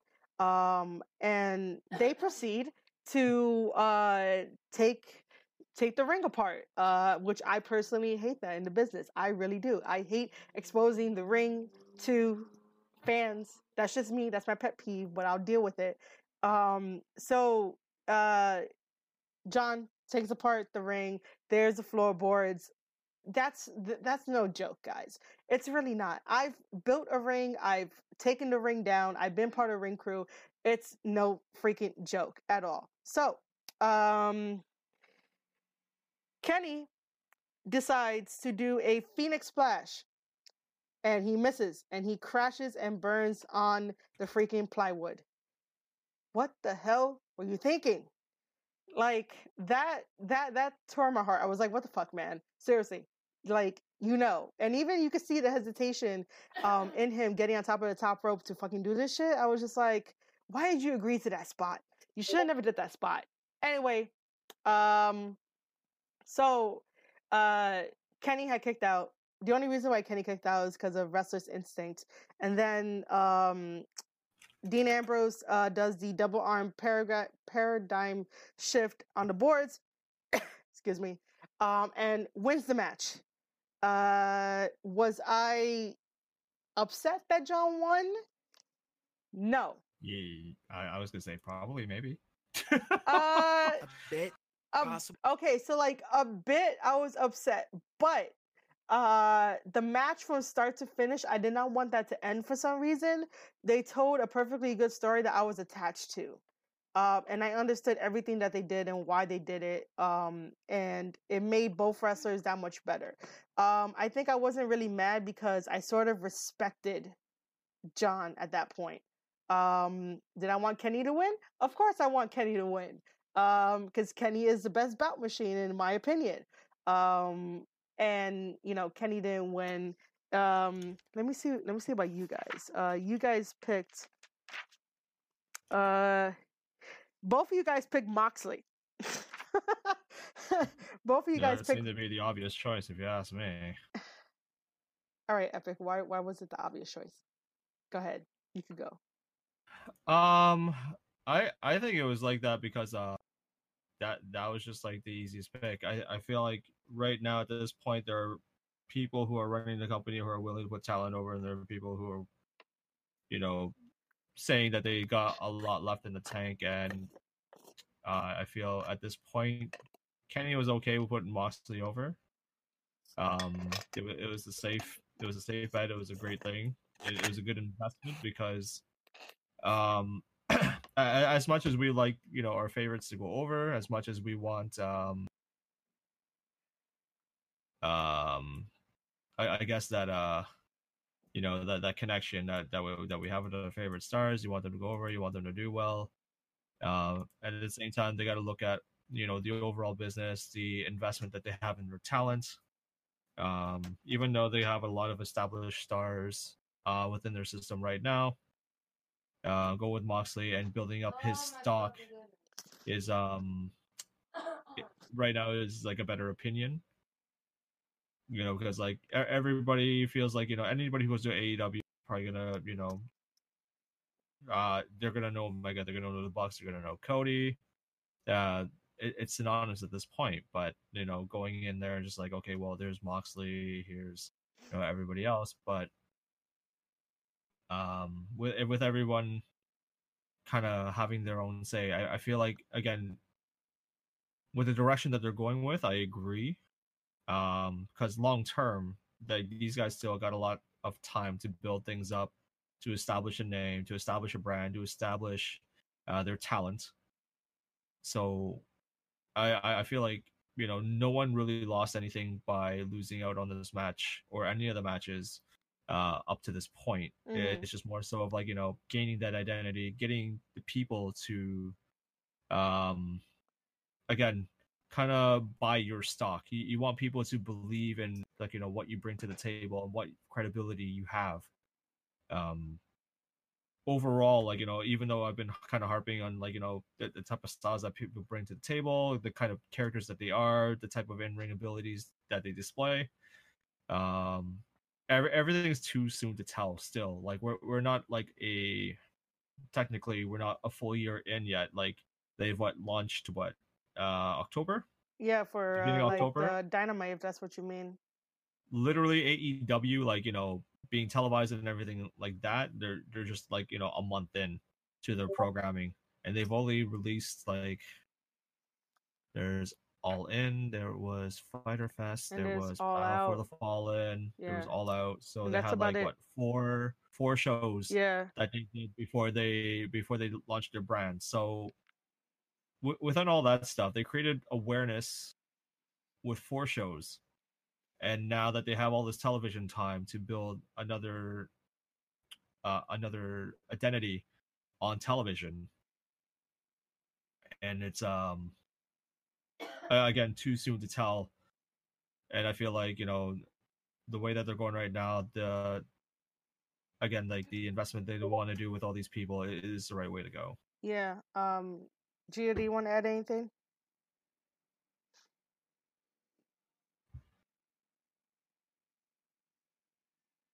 Gia?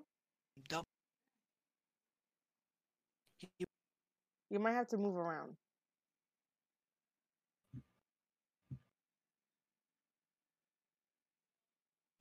It just Keep moving. fits my concern where he. You're totally breaking up. I can't even hear you at this moment. For anyone that's watching this podcast, just so you know, we're using a Discord chat. That's the only reason why Gio is in and out. sometimes. Sometimes. Can you hear me? Hardly. I go with Moxley because he left WWE. He took one of AEW's top, which is Mm-hmm. so he wants himself expensive that he is. You might have to keep moving around. Yeah, like Is it at the beginning you sound fine and then you cut back out. Yeah. my goodness?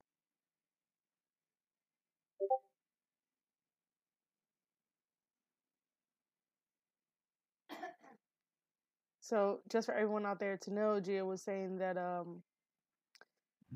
his pick was Jon Moxley because John left WWE, and then he went to AEW and decided to basically fight the biggest star that AEW had, which is Kenny Omega. And then from there, I don't know what else. Oh, being a fighter that is, I think the elbow situation, Moxley, the leg led to violent hard match. So you're saying that his elbow injury led to the hardcore match? That's what I was able to gather. No, I still think the match would have been like a one match, but because Moxley regular match would I changed my make up for this lights out. Uh-huh. I think Moxley would have person. Okay, I have no. It just might Oh, have been hard style.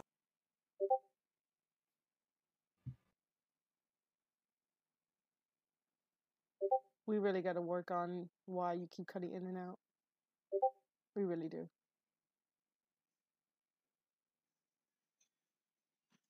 All right. I was gonna add on to this that it was a really nice dance. Even if it was unsanctioned and whoever won or lost did not matter, that's still always gonna probably bother Omega in the back of his mind that he lost to Jon Moxley. So it might help him increase his game and stuff like that. But I do appreciate the fact that someone like Kenny Omega with a huge history in this business will be able to put other people over, and it's not always about him. I totally appreciate that from him and from everyone else on AEW who wants to put other people over, so that way people on Twitter won't say, oh, these guys are always in it for themselves, they're always putting themselves over and stuff like that. Now, if the story makes sense to put yourself over, then do it. If it doesn't, no. But I highly appreciate that from all the performers. And I really thought that Moxley helped Omega become a bigger, more rounder star. Like Omega right now is there's always room for people to grow, but right now I think he's complete as a wrestler. And then vice versa, Omega helped Moxley to get his name out there for someone like me to give him respect. Especially when I don't really understand Jon Moxley at all. I really don't. I would love to have a sit-down conversation with this guy. I would love to have him on the podcast one day just to talk about life and talk about wrestling and all that. Like, I really want to get to know him. At this point, I kind of respect the guy, and that's all it is. I'm not going to say I'm his fan or anything, but I respect the guy. I respect for what he does and what this match actually did. If I was, the female version of Dave Messler, I'd probably give this match a 10. But I will give the match 4.5 stars. Epic, what do you give the match? I'm probably gonna give it just a generous 4. Generous 4. Cool. Gia, what do you give it?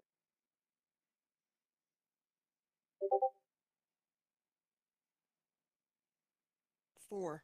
A 4? All right, I'll give it a 4.5. I'm more generous. Just so you know, obviously, even though it's a lights out match and these points don't count for it, I said Kenny would go over. Unfortunately, Kenny didn't do it. Epic and Gio said Moxley would win. Overall, I thought Full Gear was a fantastic, solid pay-per-view. They would always need improvement. Any company would need improvement. Um, you know, before I decided to stream the podcast, I did tell Epic that I had wanted to bring in one other person to talk about, and we're gonna quickly just talk about Seth Rollins. Oh my God. So today is Tuesday. Happy Tuesday, guys. Yesterday was Monday Night Raw, and they opened up. I guess it was the opening of the show. So Seth Rollins says that WWE is his home. He's not going anywhere, and that he proceeds to say that he is the best wrestler in the world. That got me upset. It got me upset because it's like, dude, you're still in the same company that you've been in for years. You did not decide, 4 years in, you're like, hey, Vince, maybe this isn't for me anymore. I want to go out, explore other options. I want to release from my contract. No, he is there being comfortable. And sometimes when you're comfortable and you're complacent, you say things that are company made and you don't see the bigger picture. I do not consider Seth Rollins to be the best wrestler in the world right now. He did not travel anywhere else outside of WWE. His career, I followed his whole career. His whole career was basically the Indies. He got signed with Ring of Honor. He was the youngest Ring of Honor world champion. He went to New Japan for a little bit. He did a little bit with Age of the Fallen with Jimmy Jacobs and all that. He didn't really go anywhere. He still remained the Indies. He got signed to developmental for FCW at the time, and then now it's NXT. And now he's on the main roster on WWE. He's no longer champion. He lost it to The Fiend. But for him to say that he's the best wrestler in the world is absurd. Once again, this is going to go back to every person that he tries to fight on Twitter. Going back to Kenny Omega and taking the jab at him, saying that, Kenny hasn't proved himself. Kenny's not in WWE. And then when Kenny's done with AEW, come to WWE and we'll have a match at like WrestleMania and stuff like that. Seth Rollins does the same moves over and over and over again in the matches. The matches are predictable. At least when you watch an AEW match, you don't technically know what's going to happen or what's the finisher. You do know that with certain people there will be spots. With Seth Rollins, it's always a spot fest. It's the same thing. My whole issue is that you don't claim to be something when you've only worked for one company and one company alone. You are probably the best wrestler on the WWE roster, and you could give a good match with the right person paired up, but in the world, no. Even though sometimes saying this stuff can create controversy and could create heat, and that's what we want. We want competition. We want people to talk shit about each other. But if you can't deliver the fact that you are the best wrestler that you say you are, don't talk the shit that you can't back up. And it's the same. He just gets me upset. This is but You said what happened? Gio? Epic, you still there? Yeah, I'm still here. All right, cool. I'm just letting you off some steam because it just annoys me. Because I really want a wrestler to really say that they are the best wrestler in the world when they've been to other places. Because it will be nice one day that Seth Rollins is no longer controlled by Vince McMahon and creative, that he says in a promo, I'm opening the door up to... There goes our ghost. Mm-hmm. I want him to say one day that he's opening the door as for an open challenge to anyone that wants to come to WWE for one night only, or he goes over to another promotion. Like, I would have loved to see the match between him versus Will Ospreay. And I'm not really a big Ospreay fan, but I would love to see that. They were talking shit on Twitter. It was getting heat. It was about to happen. But no, that did not go through. And I'm like, it should have went through. And then him, taking jabs at Kenny Omega. Like, one day I would love to see Kenny Omega versus Seth Rollins in a match to decide who's the best wrestler in the world. No, Ravage Lance, I am not the new Jim Cornette. Shut up. I'm really not the new Jim Cornette. But No. that's what I want to see. I don't want to just hear on the mic bullshit that we know that's never gonna happen. So aside from him saying all this, they're in Manchester, UK, and out comes Walter. Walter is the WWE UK champion. They proceed to have a one-on-one match. Next thing I know, because I am searching on Twitter, you guys could get on me for that. On Twitter, WWE puts that the one-on-one match that Seth Rollins and Walter was just having is now an 8-man tag match. How does turning a singles match into an 8-man tag match help Seth Rollins' cause by saying he's the best wrestler in the world? Right now, because they don't want him taking out Walter, which is NXT UK's top prospect.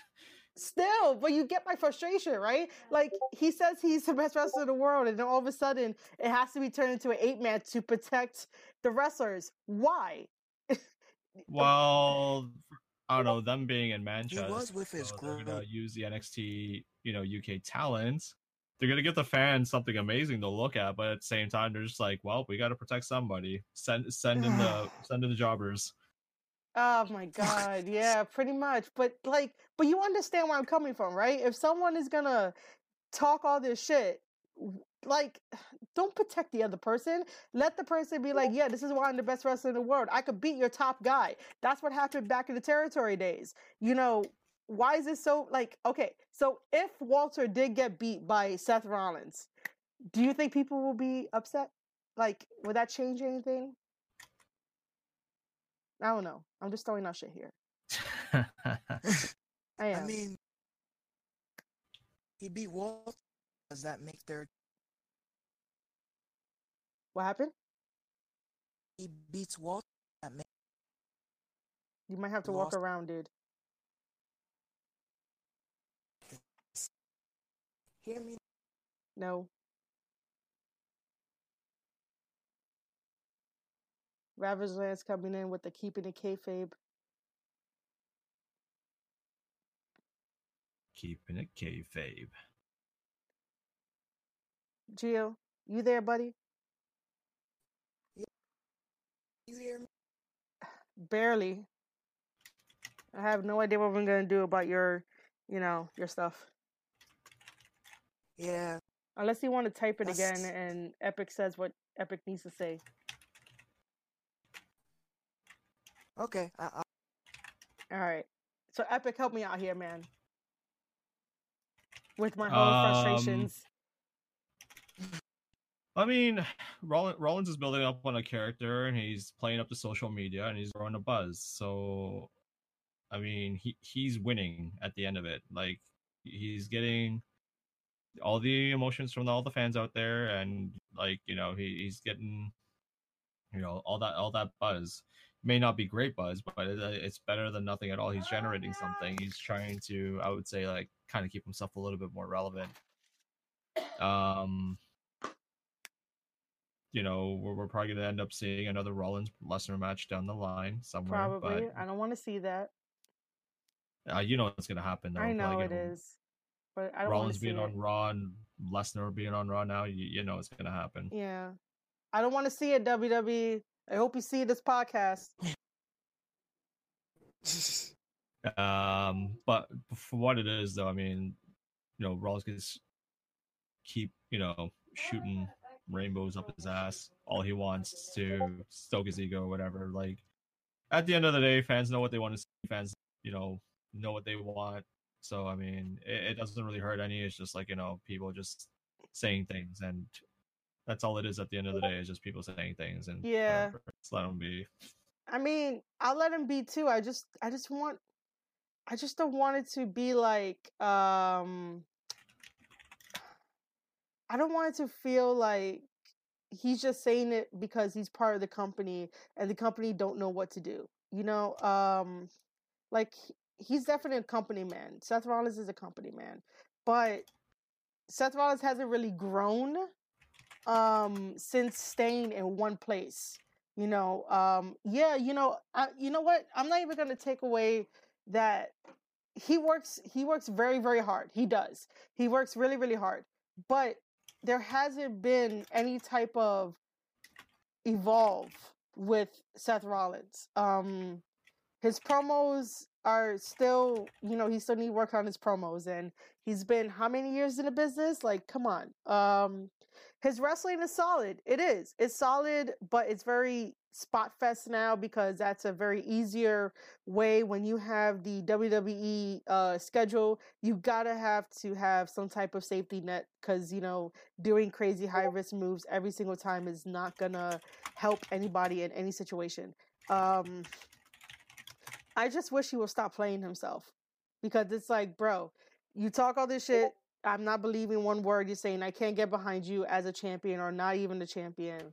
I just need Seth Rollins to reinvent himself, or Seth Rollins gets off of TV for a while to take a really extended break, because I think he needs to find himself as a performer to be better. Especially if you want to try to carry the mantle of you stating you're the best wrestler in the world. You need some time off and reinvent yourself. But I feel like he needs go to ahead. beat Shane McMahon for that stuff, though. Just saying. Okay, Just I saying. got that. Even though I sort of cut you off, but yeah,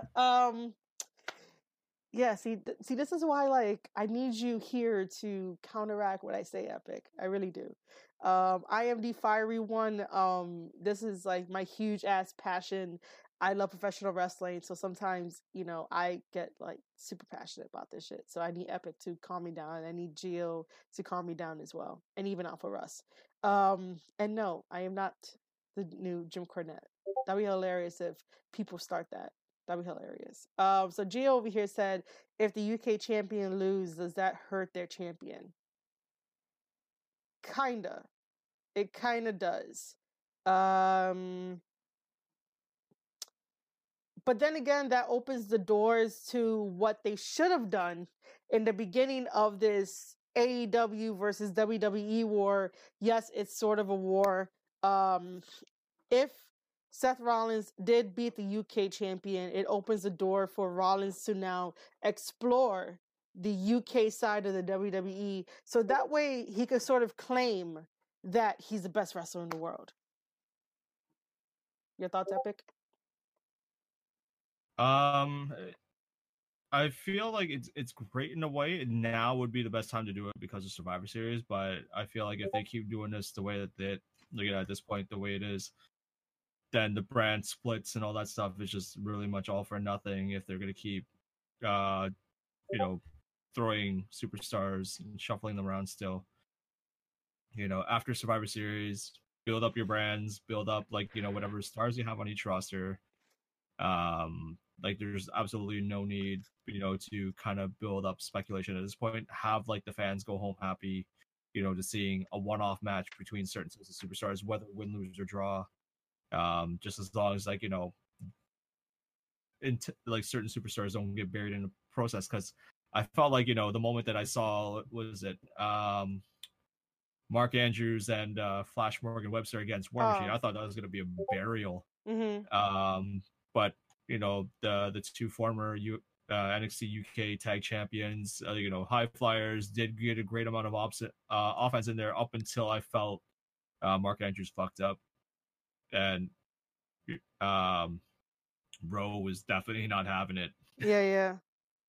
Like he just completely went off afterwards. Yeah, which by the way, I did not watch the full entire Raw. It was just, clips and pieces of Raw that I saw on Twitter.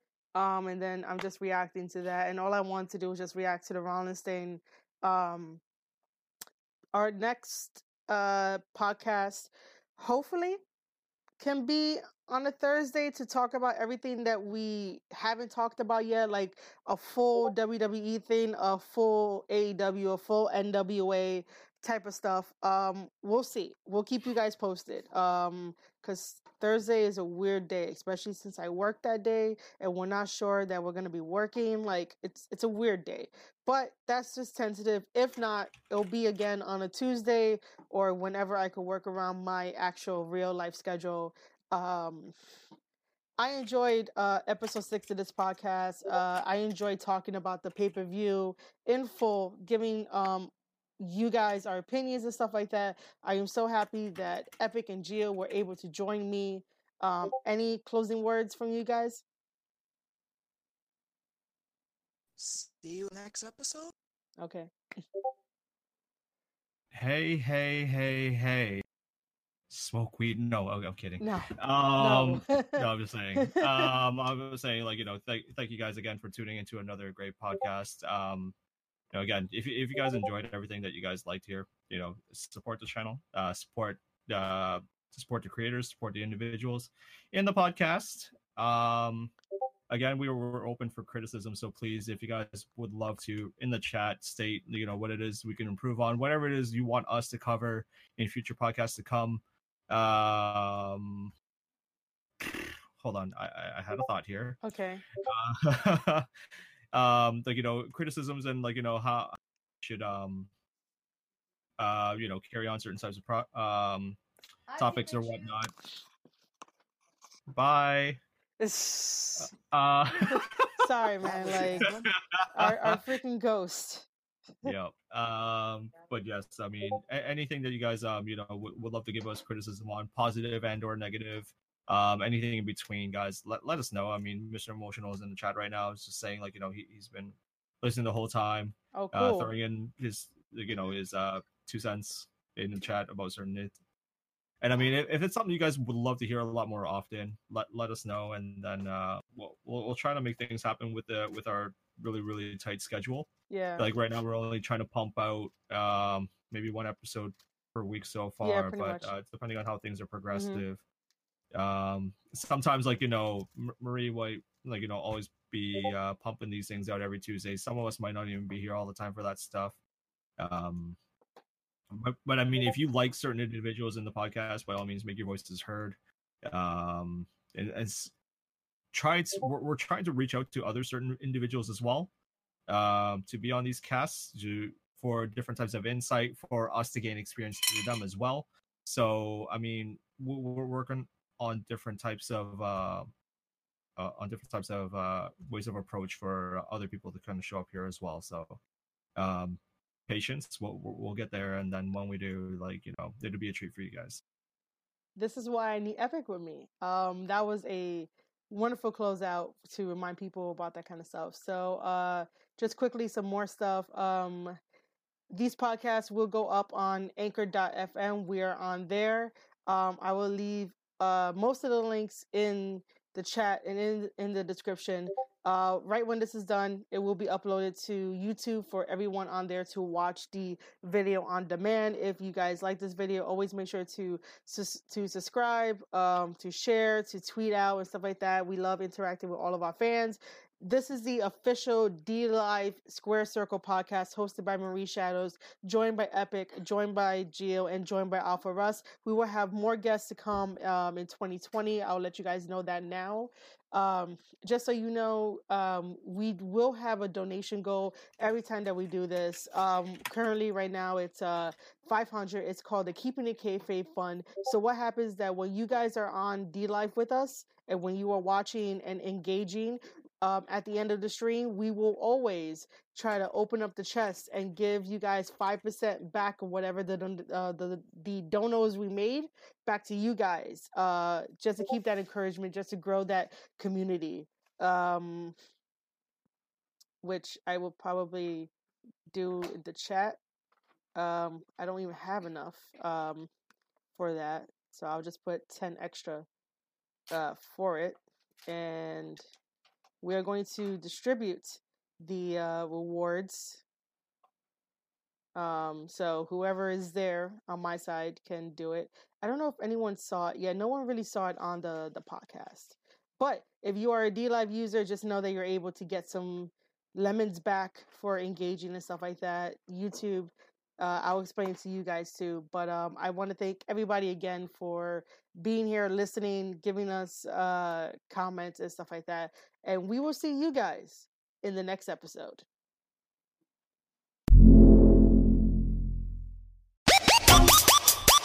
And that's a wrap, guys. Thank you for listening to episode 6 of the Square Circle podcast, hosted by Marie Shadows, joined by Epic, joined by Gio. We've had a really good time here.